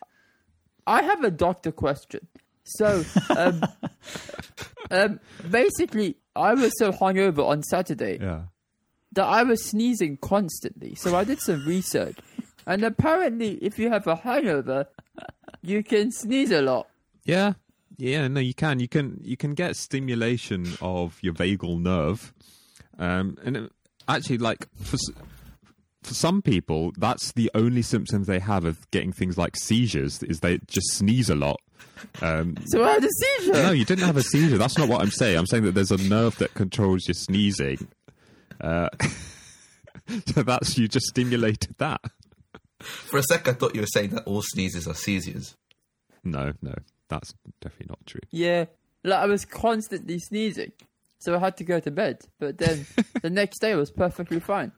No, I'm a you were not sneeze- fine. You were not fine. But- all well, of not yesterday, sneezing. he was complaining. Oh, guys, I'm so tired. Oh no, guys. Well, maybe it's still I was from drum. being- Oh no. I was drumming last night, and I felt the whole drum booth spinning around me a bit. But yeah, What, last night?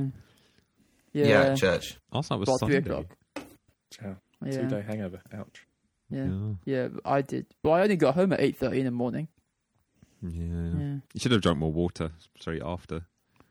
I did. Yeah. Oh, really? What, Yeah, straight I went after? home and drank 2 litres of water before I went to bed. And I woke can't up do feeling it. absolutely fine. I didn't. Yeah, No. that's what you should have done. I felt more tired than anything because I didn't really sleep well.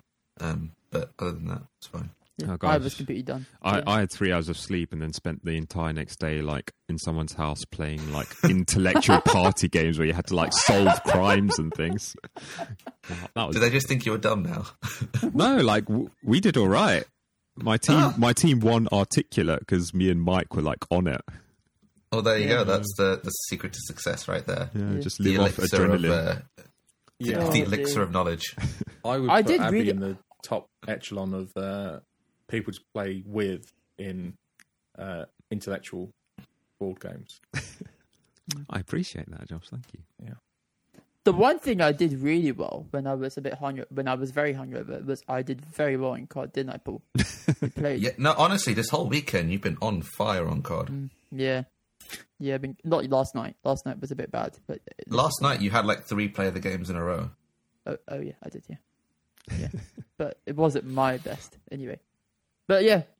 Moving on. We've talked enough about me getting smashed. Did you send any drunk texts or messages or? I did tweet some random stuff about my love to Paul Belugi. I don't You know didn't why. say that. You didn't love at all. It was just respect, man. Come on. Okay, respect. Yeah. Did you not also message some like? Wait, I don't know if we were allowed to talk about this. What? Didn't you like message some random TikTok girl or something? You mentioned that. No. Oh yeah, I did. You forget about this. Yeah, I messaged some random people. Sorry, I forgot my phone volume was on. I messaged some random TikTok person, and I also forgot that the girls at the party took my phone to do my salt and hinge, which I didn't remember that. I think I that's forgot sensible about though. that. If you want somebody to do your dating profile, it's a group of girls, surely. I don't know. Anyway, yeah, but I did do some random stuff, but yeah, it was a fun night. But next time, I just need to remember to drink more water. I'm not eat the banana because the banana didn't do well. But yeah, But yeah, moving on. So, Josh, I think we spoke about this at the start of 2021 about how you had a plan for your tech overhaul of your servers, your networks. So now we're in the next year. How's that been going? What's that like? So I did it. I'm living in the future. You could say We did it. did it. At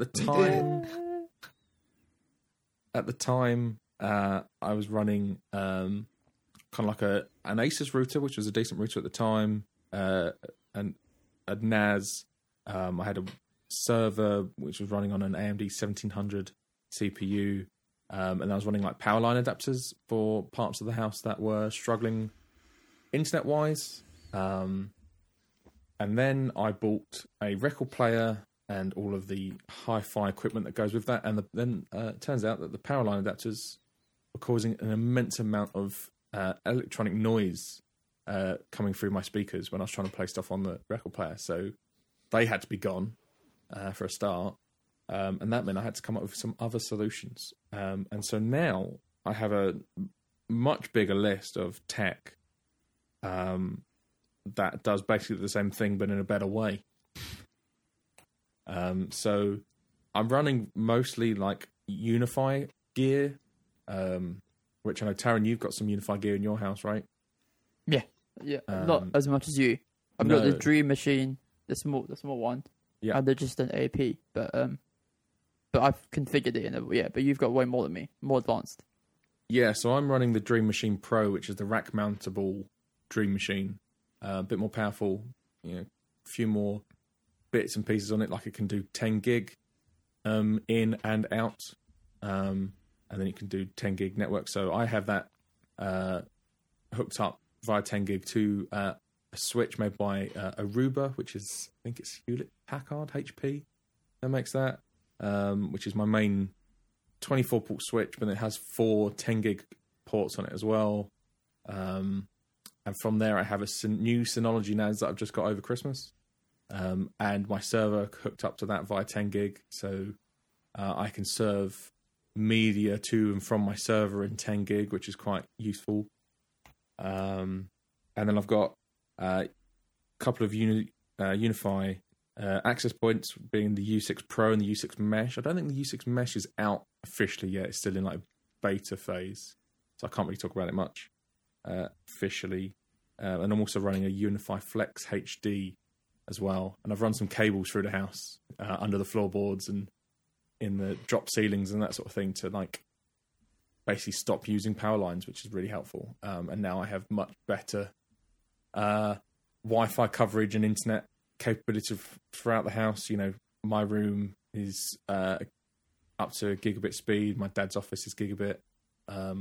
The bathroom and the kitchen had basically no Wi-Fi because of how the house is built. And now it has full Wi-Fi, which is really helpful. And our internet goes out far less than it did. So everyone is super happy. Why do you need been Wi-Fi great. in your bathroom, by the way? You take a dump. Smart toilets. Sorry, what? Huh? Smart toilets, like in Japan. What's that? Oh, you're not seeing the Japanese toilets where they're like You're just talking about Japanese toilets in general. Oh, smart toilets. Smart, I yes, thought you smart. kept on saying art smart, toilets. Yeah. And I think, what the hell's an art toilet? Is it like a toilet with like the wave on it?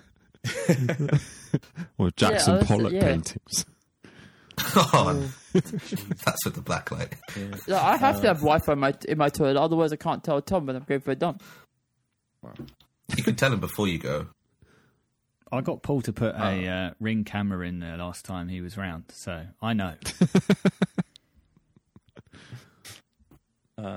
Yeah. I mean, Wi-Fi in the bathroom is sometimes useful. Like if I'm watching a YouTube video and go brush my teeth or something, and I continue to watch that video. If I'm having a shave, I continue watching YouTube videos because Oh, wow. it's 2022 and I'm a sad loser in that way. You're clearly not a man if you can do that multitasking. You know what? YouTube videos, it's not really about the watching bit, it's more about the audio bit for most of the Fair time. enough. So, I agree. No, fair play, because I can't do that multitasking. well, some of us are just capable. But I do enjoy I do like what Unify have done. Like, for me, I used to have constant issues with my internet, and after getting the Dream Machine and configuring that, I've never really had any issues. I do have a few VLANs, so like I get all the speed, all the goobs, and then the rest of the house get a decent number of megabytes and whatever they need to use. But Yeah, I'm excited. I'm hoping this year that I know Virgin are rolling out 1 gig internet, so I'm going to jump on that. Definitely. It's not a lot that'd be more cool. expensive, so hopefully get that. I don't know why I need it, but it's just nice to have, right? Because you can, yeah. Yeah. I'm also running VLANs.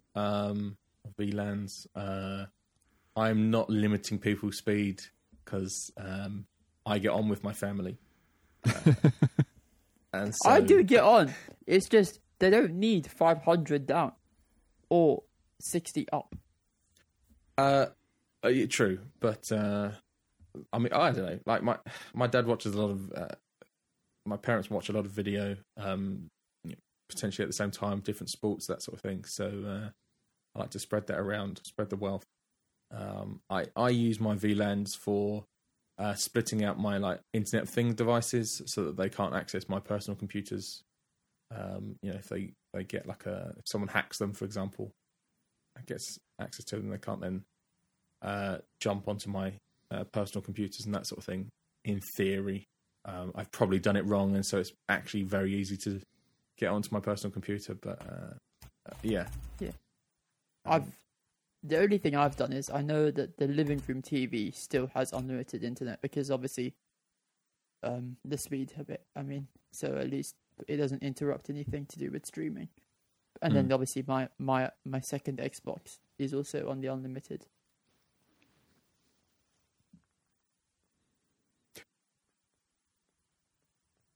You also have Virgin, don't you, Paul? I do. I think I have the 500 plan at the moment. Nice. Yeah, because it was like back to the start of COVID in a couple of years ago. Damn it. But yeah, it was when our churches switched over to do online services, and we both had to like upload like these massive gig files of like our services, and we had issues with our upload. So for some reason, we just decided, screw it, we're going to go for the Virgin Media business plans. So yeah, still on that. Yeah, we're a BT household. We are repping a very low 45 meg down, and then like 15 up, I think. Yeah. All of the issues that come with that, but it does me just about well enough, I think. I do like our BT in our area. The BT plans we have available are not that great. Like, I don't even think we can get 45. You'll be able to get 45. I mean, most people can get 45 because it's just using, for the most part, that just it'll be fibre to the cabinet, and then it's copper from there, which is what most people are on at this point. If you're on BT or anyone that isn't, well, basically anyone that isn't Virgin is probably on fibre to the cabinet in the UK. Virgin obviously uses its cable network for its broadband. Some people in kind of new build estates do get access to full fibre, and there are smaller firms that are rolling out full fibre to high rises and that sort of thing as well. But yeah, it's just we've got a really old network and we live in a really old country with really old houses that weren't designed for phones sometimes, let alone internet. So it's just something that you have to deal with, unfortunately. It is crazy how, like, I remember as a kid complaining we only get 10 down, or like 8 less than that, and now we're living in the world but we're close to a gig, which is insane. Yeah, I remember dial-up. Yeah. Which, I remember my brother complaining. Is that what Tom still has? Hey. Tom's internet's not too bad. Tom's internet is fine these days, I think. Do you have fibre, Tom? Tom's fallen asleep. Or maybe his internet's Tom dropped out. At Tom. His internet's dropped out. If his internet dropped out, then he wouldn't be on the call anymore, though. Yeah, I think Tom is on BT at the moment. So he's probably on a similar speed to myself. Did we just discover that Tom is like skipping class? Yeah, Tom's off. Tom's having dinner right now. Amazing. Oh, Tom. But it's been a great year for tech this year. I've enjoyed tech in general, of what's come out and what's going ahead. Like any specific tech products or things that you've kind of liked from 2021? Your favorite piece of tech, basically? Ooh, that's a tough question. Does it have one to or be 2 or 3? Does it it can have be 2 to or be 3. Okay, Yeah. I'm going to say a couple of things. I'm going to say the first thing would be although it came out in the year before, I'd say the Canon R5 camera, because I got to use that properly this year for when I went to Silverstone and took a bunch of photos there, and also for a wedding that we did over summer. So like having the opportunity to like properly use that and feel comfortable with it felt good. Like I've used a bunch of like Taron and Sony cameras, so I have a good feeling for those. But something about like the Canon feel and I guess the colors that you get straight out from the RAW files is also just something that I quite like. So having an actually decent mirrorless on the Canon side is like fantastic for me. So that was the first thing. And the second thing is the new MacBook Pros are pretty good. Because I ended up getting the maxed out M1 Max 16-inch MacBook Pro just because, I don't know, just because I wanted to. And yeah, it's ridiculously good. Like, I charge it almost never. It lasts for a good time, and when I need the power, it's there, and it's pretty much the perfect laptop for me. Yeah, I mean, my brother is currently looking for a new computer for his wife, a new laptop, and they're finally coming around to the fact that you probably realistically need to be spending more money than £300 on a computer.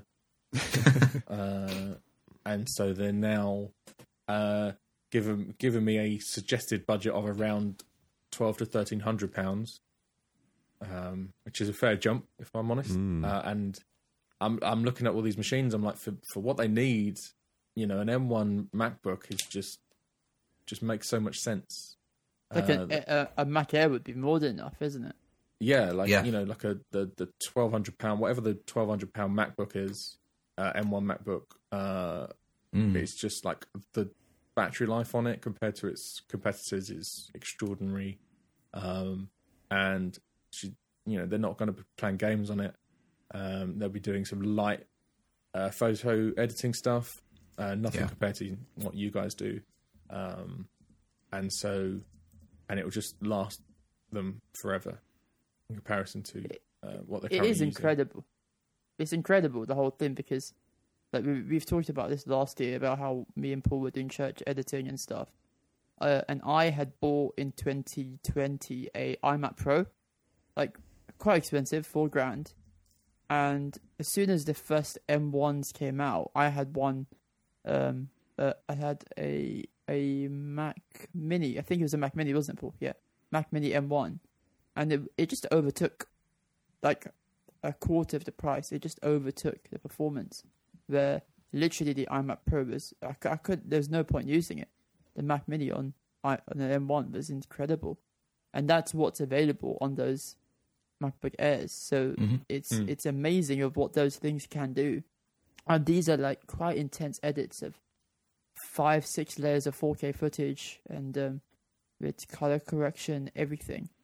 Yeah, you might get a few drop frames every now and then, but you're still able to export those within like an hour project, in less than half an hour, and in 4K, it's incredible. And some of these footage are in 10-bit and all that, so it's incredible what they're capable to do. But 100%. Yeah. Anything else, Paul? Anything else? I guess we both got the new iPhones, and I really love the cameras on those. They're really good. So I guess that as well. It's interesting to see how there's always a step up each year, like especially with the RAW format as well. So that's cool. Yeah, they've really focused on getting that camera stuff improving every year for the past few years, right? What I like about that is they've also improved the minis as well. So Tom uses a mini. If Tom's back, I think Tom has a mini and always he does. An iPhone mini. Yeah. You have a mini, don't you? Yes. Did you get the 13 mini? No. This is the 12. No. Yeah, but didn't you have a bigger one? You stepped down, didn't you?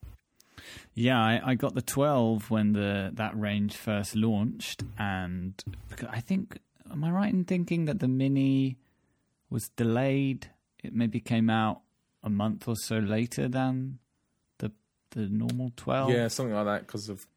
So I suspected that I would want the mini, and I was excited when they announced it, but I kind of impatiently and somewhat stupidly just kind of gave in to the hype and got the 12 straight away. And then a few months later, I was like, you know what, I should have. This phone is a bit big, and so I got the 12 mini in, I think, April or May of 2021. So my plan is to upgrade to. I mean, because I think the rumor is that there won't be a 14 mini because it just hasn't sold well enough to justify them doing it. So I will basically wait until the last possible moment to get the 13 mini.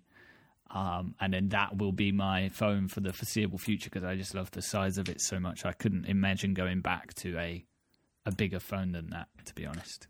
Yeah. Yeah, I I'm looking heard to get the a mini opposite this. of that. Yeah, I heard the opposite of that. That they're not going to do the 14, but they're going to keep the mini because the mini was a very good selling point in the 12 mini. I can't. Well, but then you would just have a 14 mini and a 14 Pro, right? I mean, you've got to have just a 14. So you have that's the baseline, isn't it? And then they shrink it and then upscale it. I do like how, like what Paul was saying, is they've stepped up every year, but they've also stepped those smaller models up as well, and like they've kept it as like a very good equal. Like there is a difference between the mini and the Pro, but not a huge difference, isn't it, Paul? Like not what people always need. Yeah, I think they've focused more on like the things that people really care about are there on both. Like the actual internals are fine. Obviously, you'll get the software updates, and the cameras are still pretty decent. And for the people who are willing to spend a bit more, they also get a bit more for what they spend. So it's happy customers all around. Yeah. Oh yeah, Josh, you're getting the mini, aren't you? So yeah, and I'll just look this up. So TechRadar posted 12 days ago. There's probably not going to be a 14 mini, like Tom says, but bizarrely there will be a 14 Max, which will be similar size to the Pro Max, but not Pro. So you'll have the 14, a 14 Max, and then a 14 Pro and a 14 Pro Max.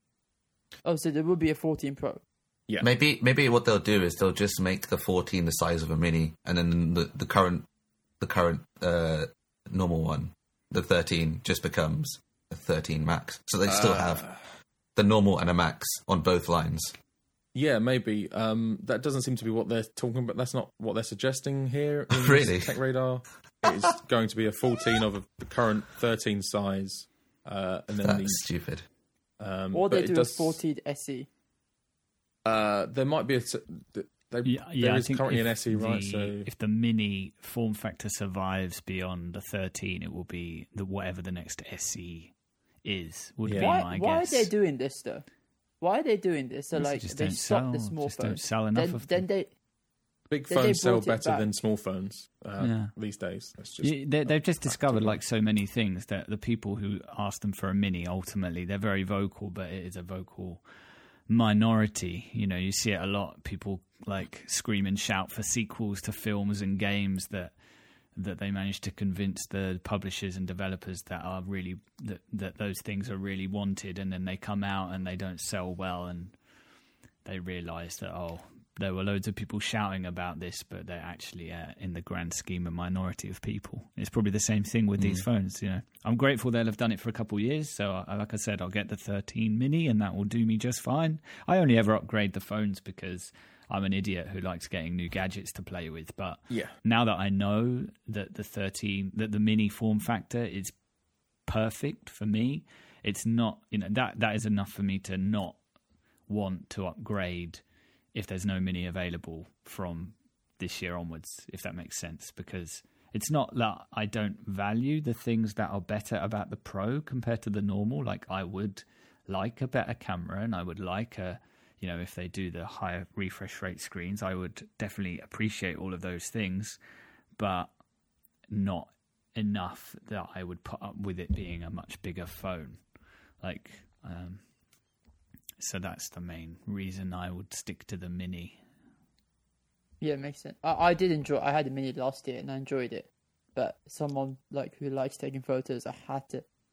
I did miss that extra usability of having the Pro, but also I liked this year that they added the same camera in the Pro and the Pro Max, and so there wasn't a big difference. But yeah, I think the only thing that might change my mind is obviously I have not done any traveling since early 2020. So having a much better phone camera isn't something would have really had much chance to value since then.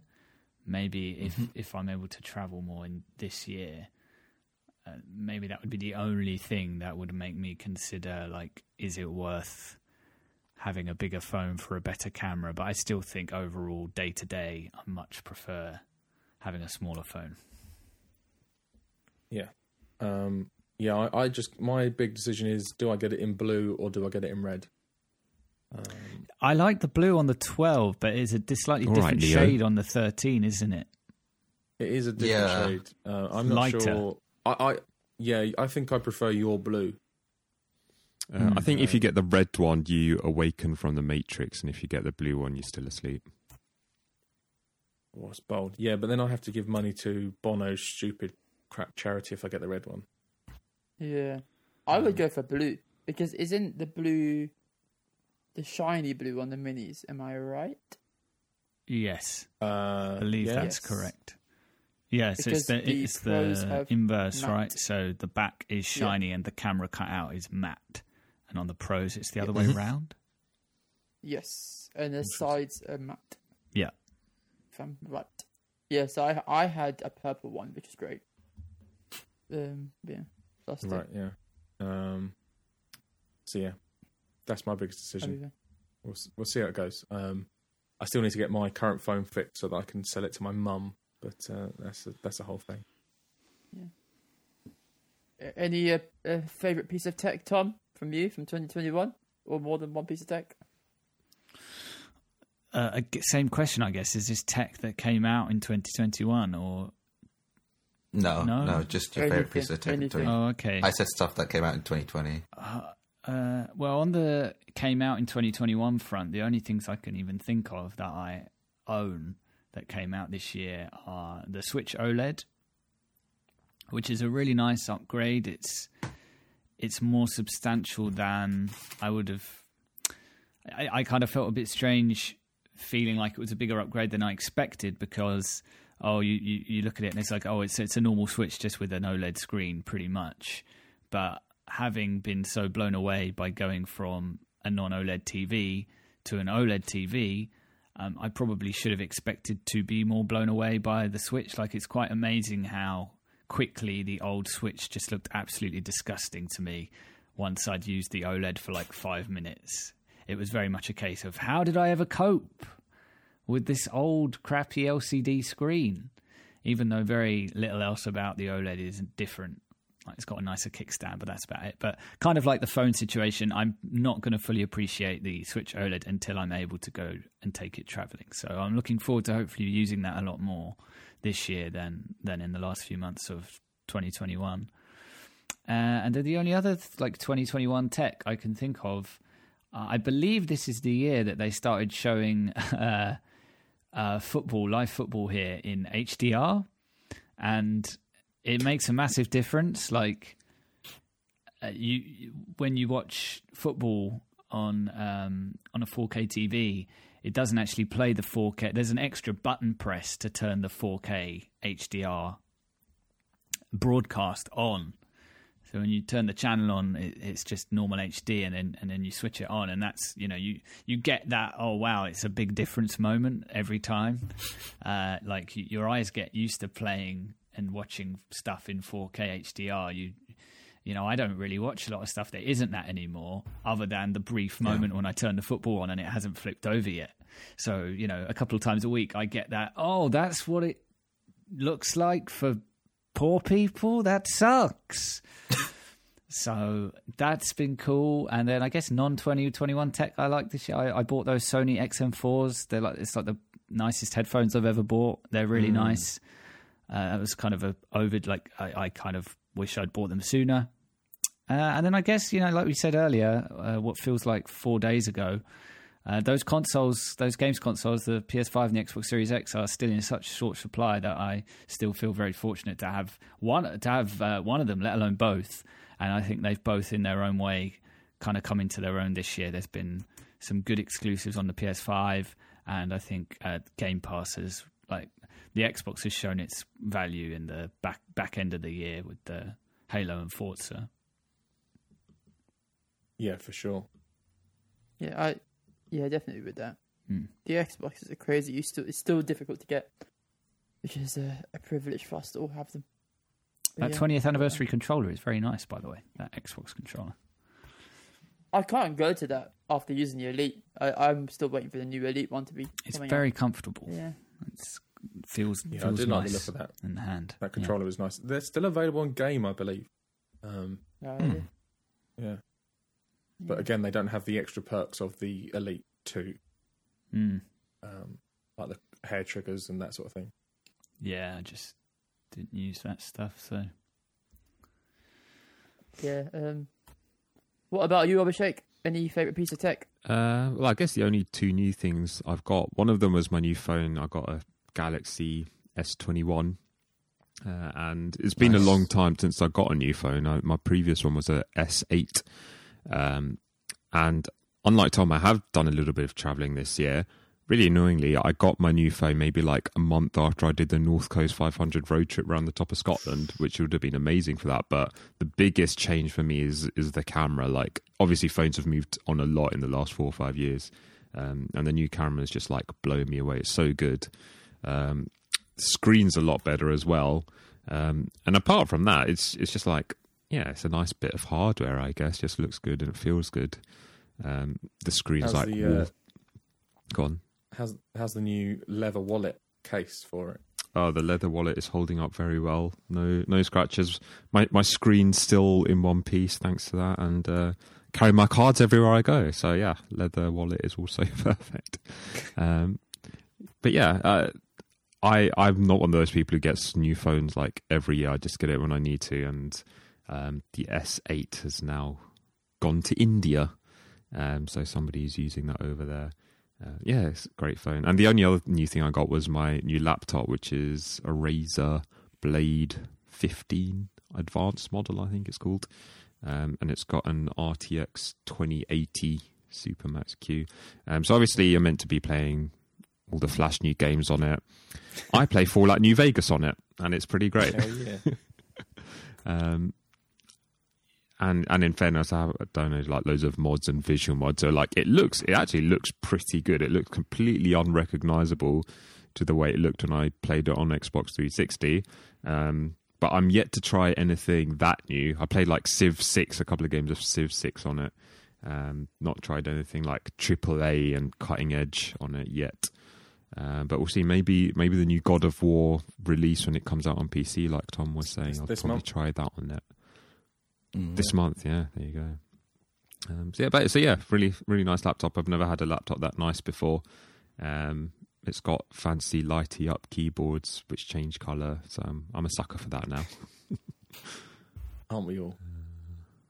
Yeah, that laptop is quite good. Yeah, it's like in my opinion, it's like the MacBook build quality for a Windows device, isn't it? Like the build quality is amazing. It is really good. I really love how it's built, and it's not too heavy. It's really good in its power, and it looks nice as well. So it's something that, but yeah. What about you, Josh? Obviously, we've already mentioned all my networking equipment, but actually, there's things that I'm most appreciative for this. In 2021 was my hi-fi gear. So I'll just reel out real quick the kind of the stack. So it's a debut Carbon DC turntable with a Cambridge Audio Solo preamp, and then you've got a Cambridge Audio CXA 61 amp and Dali Oberon 1 speakers, and just the level of additional music, or I don't know what information you can hear in the music from having a proper setup is kind of extraordinary. Most of us, I think, are quite used to listening to stuff on Bluetooth and that sort of thing. But once you start going to higher quality feeds with high quality equipment, it completely changes everything. I definitely agree with that. Yeah, I have the Cambridge Audio CVN V2, right? Yes. Yeah, that was quite. I got that in 2020. But yeah, for me, I think there's a few things, but they're not like I got my MacBook and my phone. But I think for me, they're not super expensive speakers, but they're iLoud MTM, I think, or MTVM, but they're speakers which I got from my desk, which have the stupidest name, but they sound incredible. Like, they're not too big, but I like Paul's seen this in my room, and the iLoud MTM, and they're not too expensive. I think they're like £300, but they are incredibly, like, the way they work and what the sound they give out is incredible, and it's got this real clever technology where it comes with like a calibration mic, so you put it where you would sit, and it will then calibrate to your room of what the setting should be, and it does make a huge difference. So that's like something I'm definitely the most happy purchase for me. That's and then really the cool. other thing that's been really good. And my second thing is still an audio thing, is I actually invested in custom in-ear monitors. Ooh. So I got those because I play drums. Yeah. So I got those recently, and number one, they sound incredible. So they're quad drivers, and they are spenny, but they are incredible for like it just feels that you don't have anything in your ears. It's the most comfortable thing in the world, but they really sound amazing. So I think they're like my main set of headphones now for forever, I guess. So I'm going back to wired headphones, but I think the comfort and the sound just beats anything. But the third, it's just amazing. That's so cool. In-ear, IEMs is sort of one of the things that I always kind of aspire to own audio-wise. And yeah. I needed it because my ears are so weird as well. Like I used to have the Shores, but they're not comfortable. They just slide out, but these are just built for you, and no one else can use them. So it's nice, and it's pretty cool. So I enjoy those. My third thing would actually be my iPad Mini. Like, I got that on just a random purchase, but I think I've used that more than anything else. Like, it's such a small form factor, and it's so powerful. So, like, I edit a lot of photos on it on the go. It basically fits in my back pocket, which I don't know how, but it's just really, really just easy to use. And and it's just so thin. Like, I can't believe something that's so powerful is, So I can literally just connect my camera to it and import photos and do like raw photos, and it does what it needs to do. And with was it iPad OS or whatever, it's quite good. But that new iPad Mini is a nice little device, actually. It's really good. But I do have my iPad Pro that definitely is good, but I think for like daily use and notes and stuff, and just quick edits you need to do here and there, it's easy to use. But and that's quite good, But I think we've had fun. Anything else, Paul? Not really. Yeah, it's been yeah. In this bumper episode. Yeah, If only I'm going to do one podcast a year, or at least if we're going to have a year since our last podcast, we may as well, put some time into this one, cover a bunch of stuff. Hopefully, we'll have more episodes this year. It'll be fun. Like, looking forward. Maybe a few. But it's good fun. But anything you guys are looking forward for next year?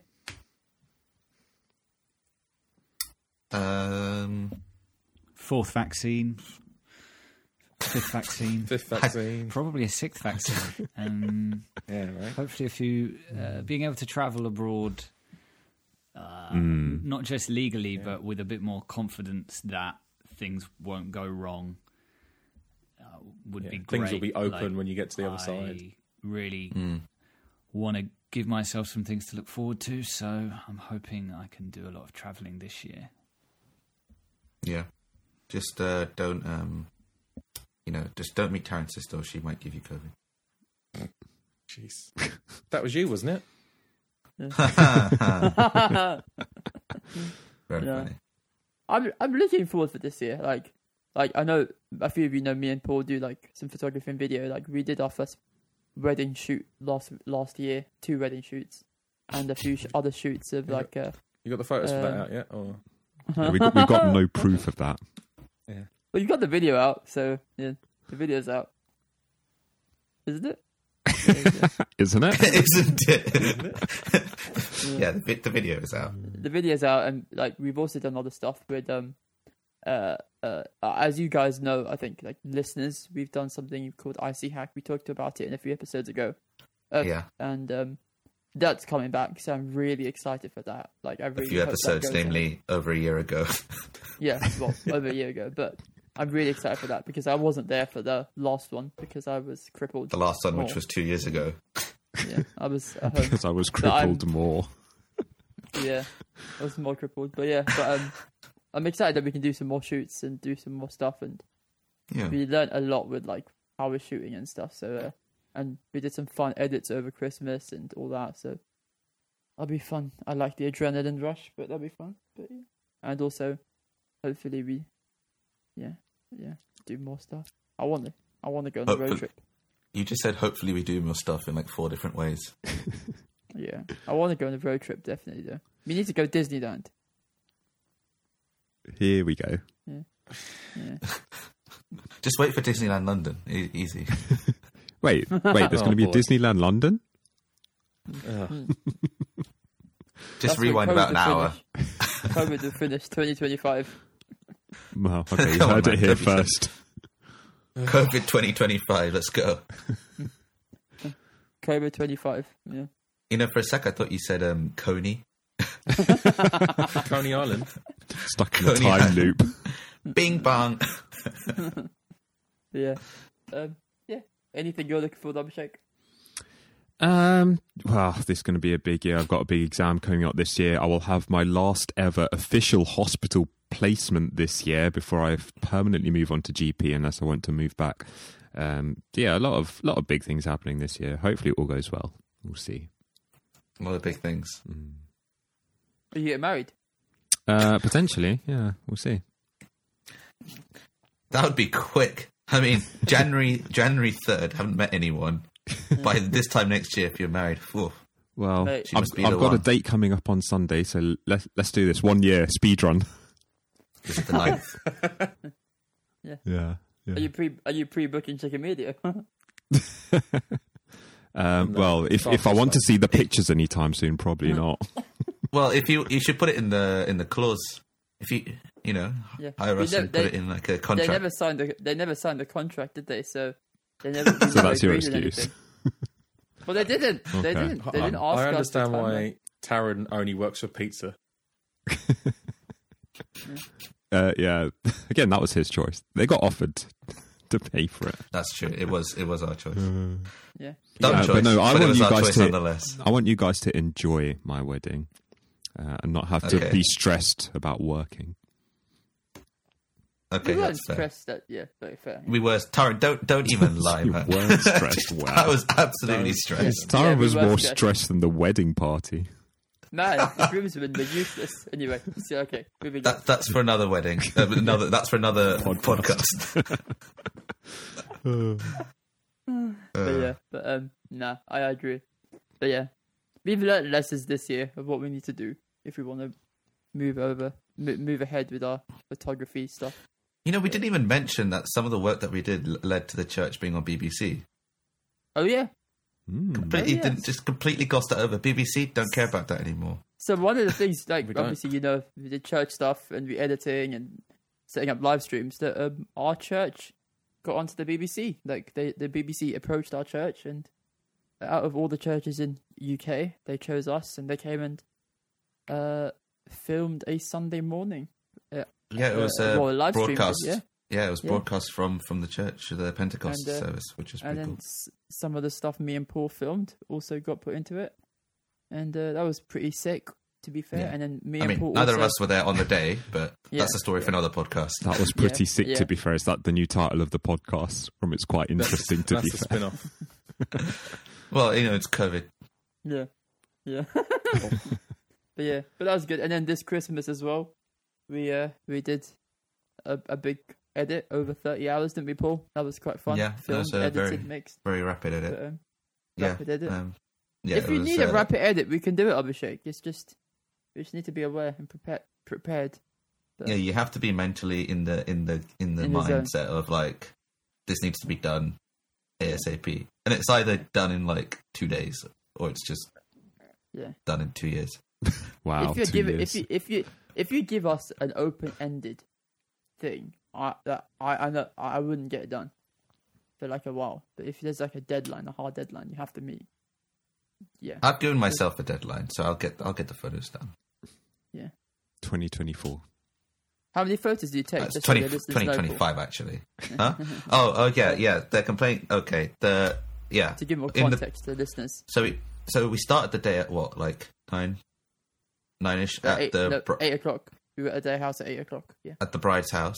So from then, from that until like, what time did we finish? Like 10:30? From like bride's house till like 11:30. end of the party, I took about 10,000 photos. So it's taken me a while to narrow that down to 800. So while I was also narrowing it down, I was also like figuring out what kind of style I want and things like that. So now that we've narrowed it down, it should be a lot quicker to, apply the style I have and then, make sure the white balance and brightness are somewhat even as well. And So bear now in mind, we're in that phase, it should be a lot quicker. and bear in mind, we have full-time jobs and also do other shoots and edits as well in the middle of that as well. But yeah, it's like there's lessons I've learned as well. It's like saying no to things that take more time that don't have a good, like what I want to do as well. Like I want to continue doing more weddings and stuff because it's really fun to shoot someone's special day, but also very stressful. But I enjoy that. I mean, we did an engagement and 2 weddings. Yeah, and also we shot at the Kensington Palace, didn't we? Gardens? Yeah, Kensington Yeah. Palace Gardens for a formal dinner. The formal dinner, and we continued our stuff at church, which was quite big. Which and did some, Yeah. and we did a national conference as well, didn't we? Yeah, the conference.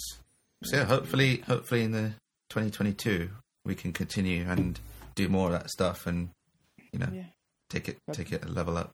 Hopefully 2023 I can leave my job and go for Chicken Media, baby. Well, you say that every week, every time he does the lottery numbers. Imagine if we win the lottery this week. Yeah, imagine I'm buying you all a house. I'm buying you all a Lamborghini. No. I buy one house and we can all live in that one house. The chicken estate. The cripple estate. The cripple estate. Oh dear. No, one of my friends came up to me yesterday and was like, "Oh, someone told me what your username actually meant. I thought your name was Taran Cripple." Because this person's not a native English speaker. Oh, so, okay. They didn't know what cripple meant. Yeah, she didn't know what cripple meant.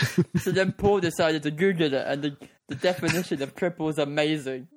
But yeah. Yeah. So, yeah. But Let me just quickly get up that definition. So define cripple. Severe and disabling damage, deprived of the ability to function normally.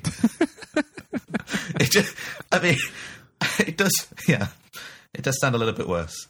yeah, it's been a good podcast. We'll definitely need to do something more I want to do more podcasts eventually this year, maybe a few every month or so, and also talk about F1 eventually when the season starts. I know we've not spoken about it this time because of some dramas that happened last year. I need more time, man. I need more time. I need more time, so we'll talk about F1 eventually. Like Michael and Josh Massey and comes Abhishek. back.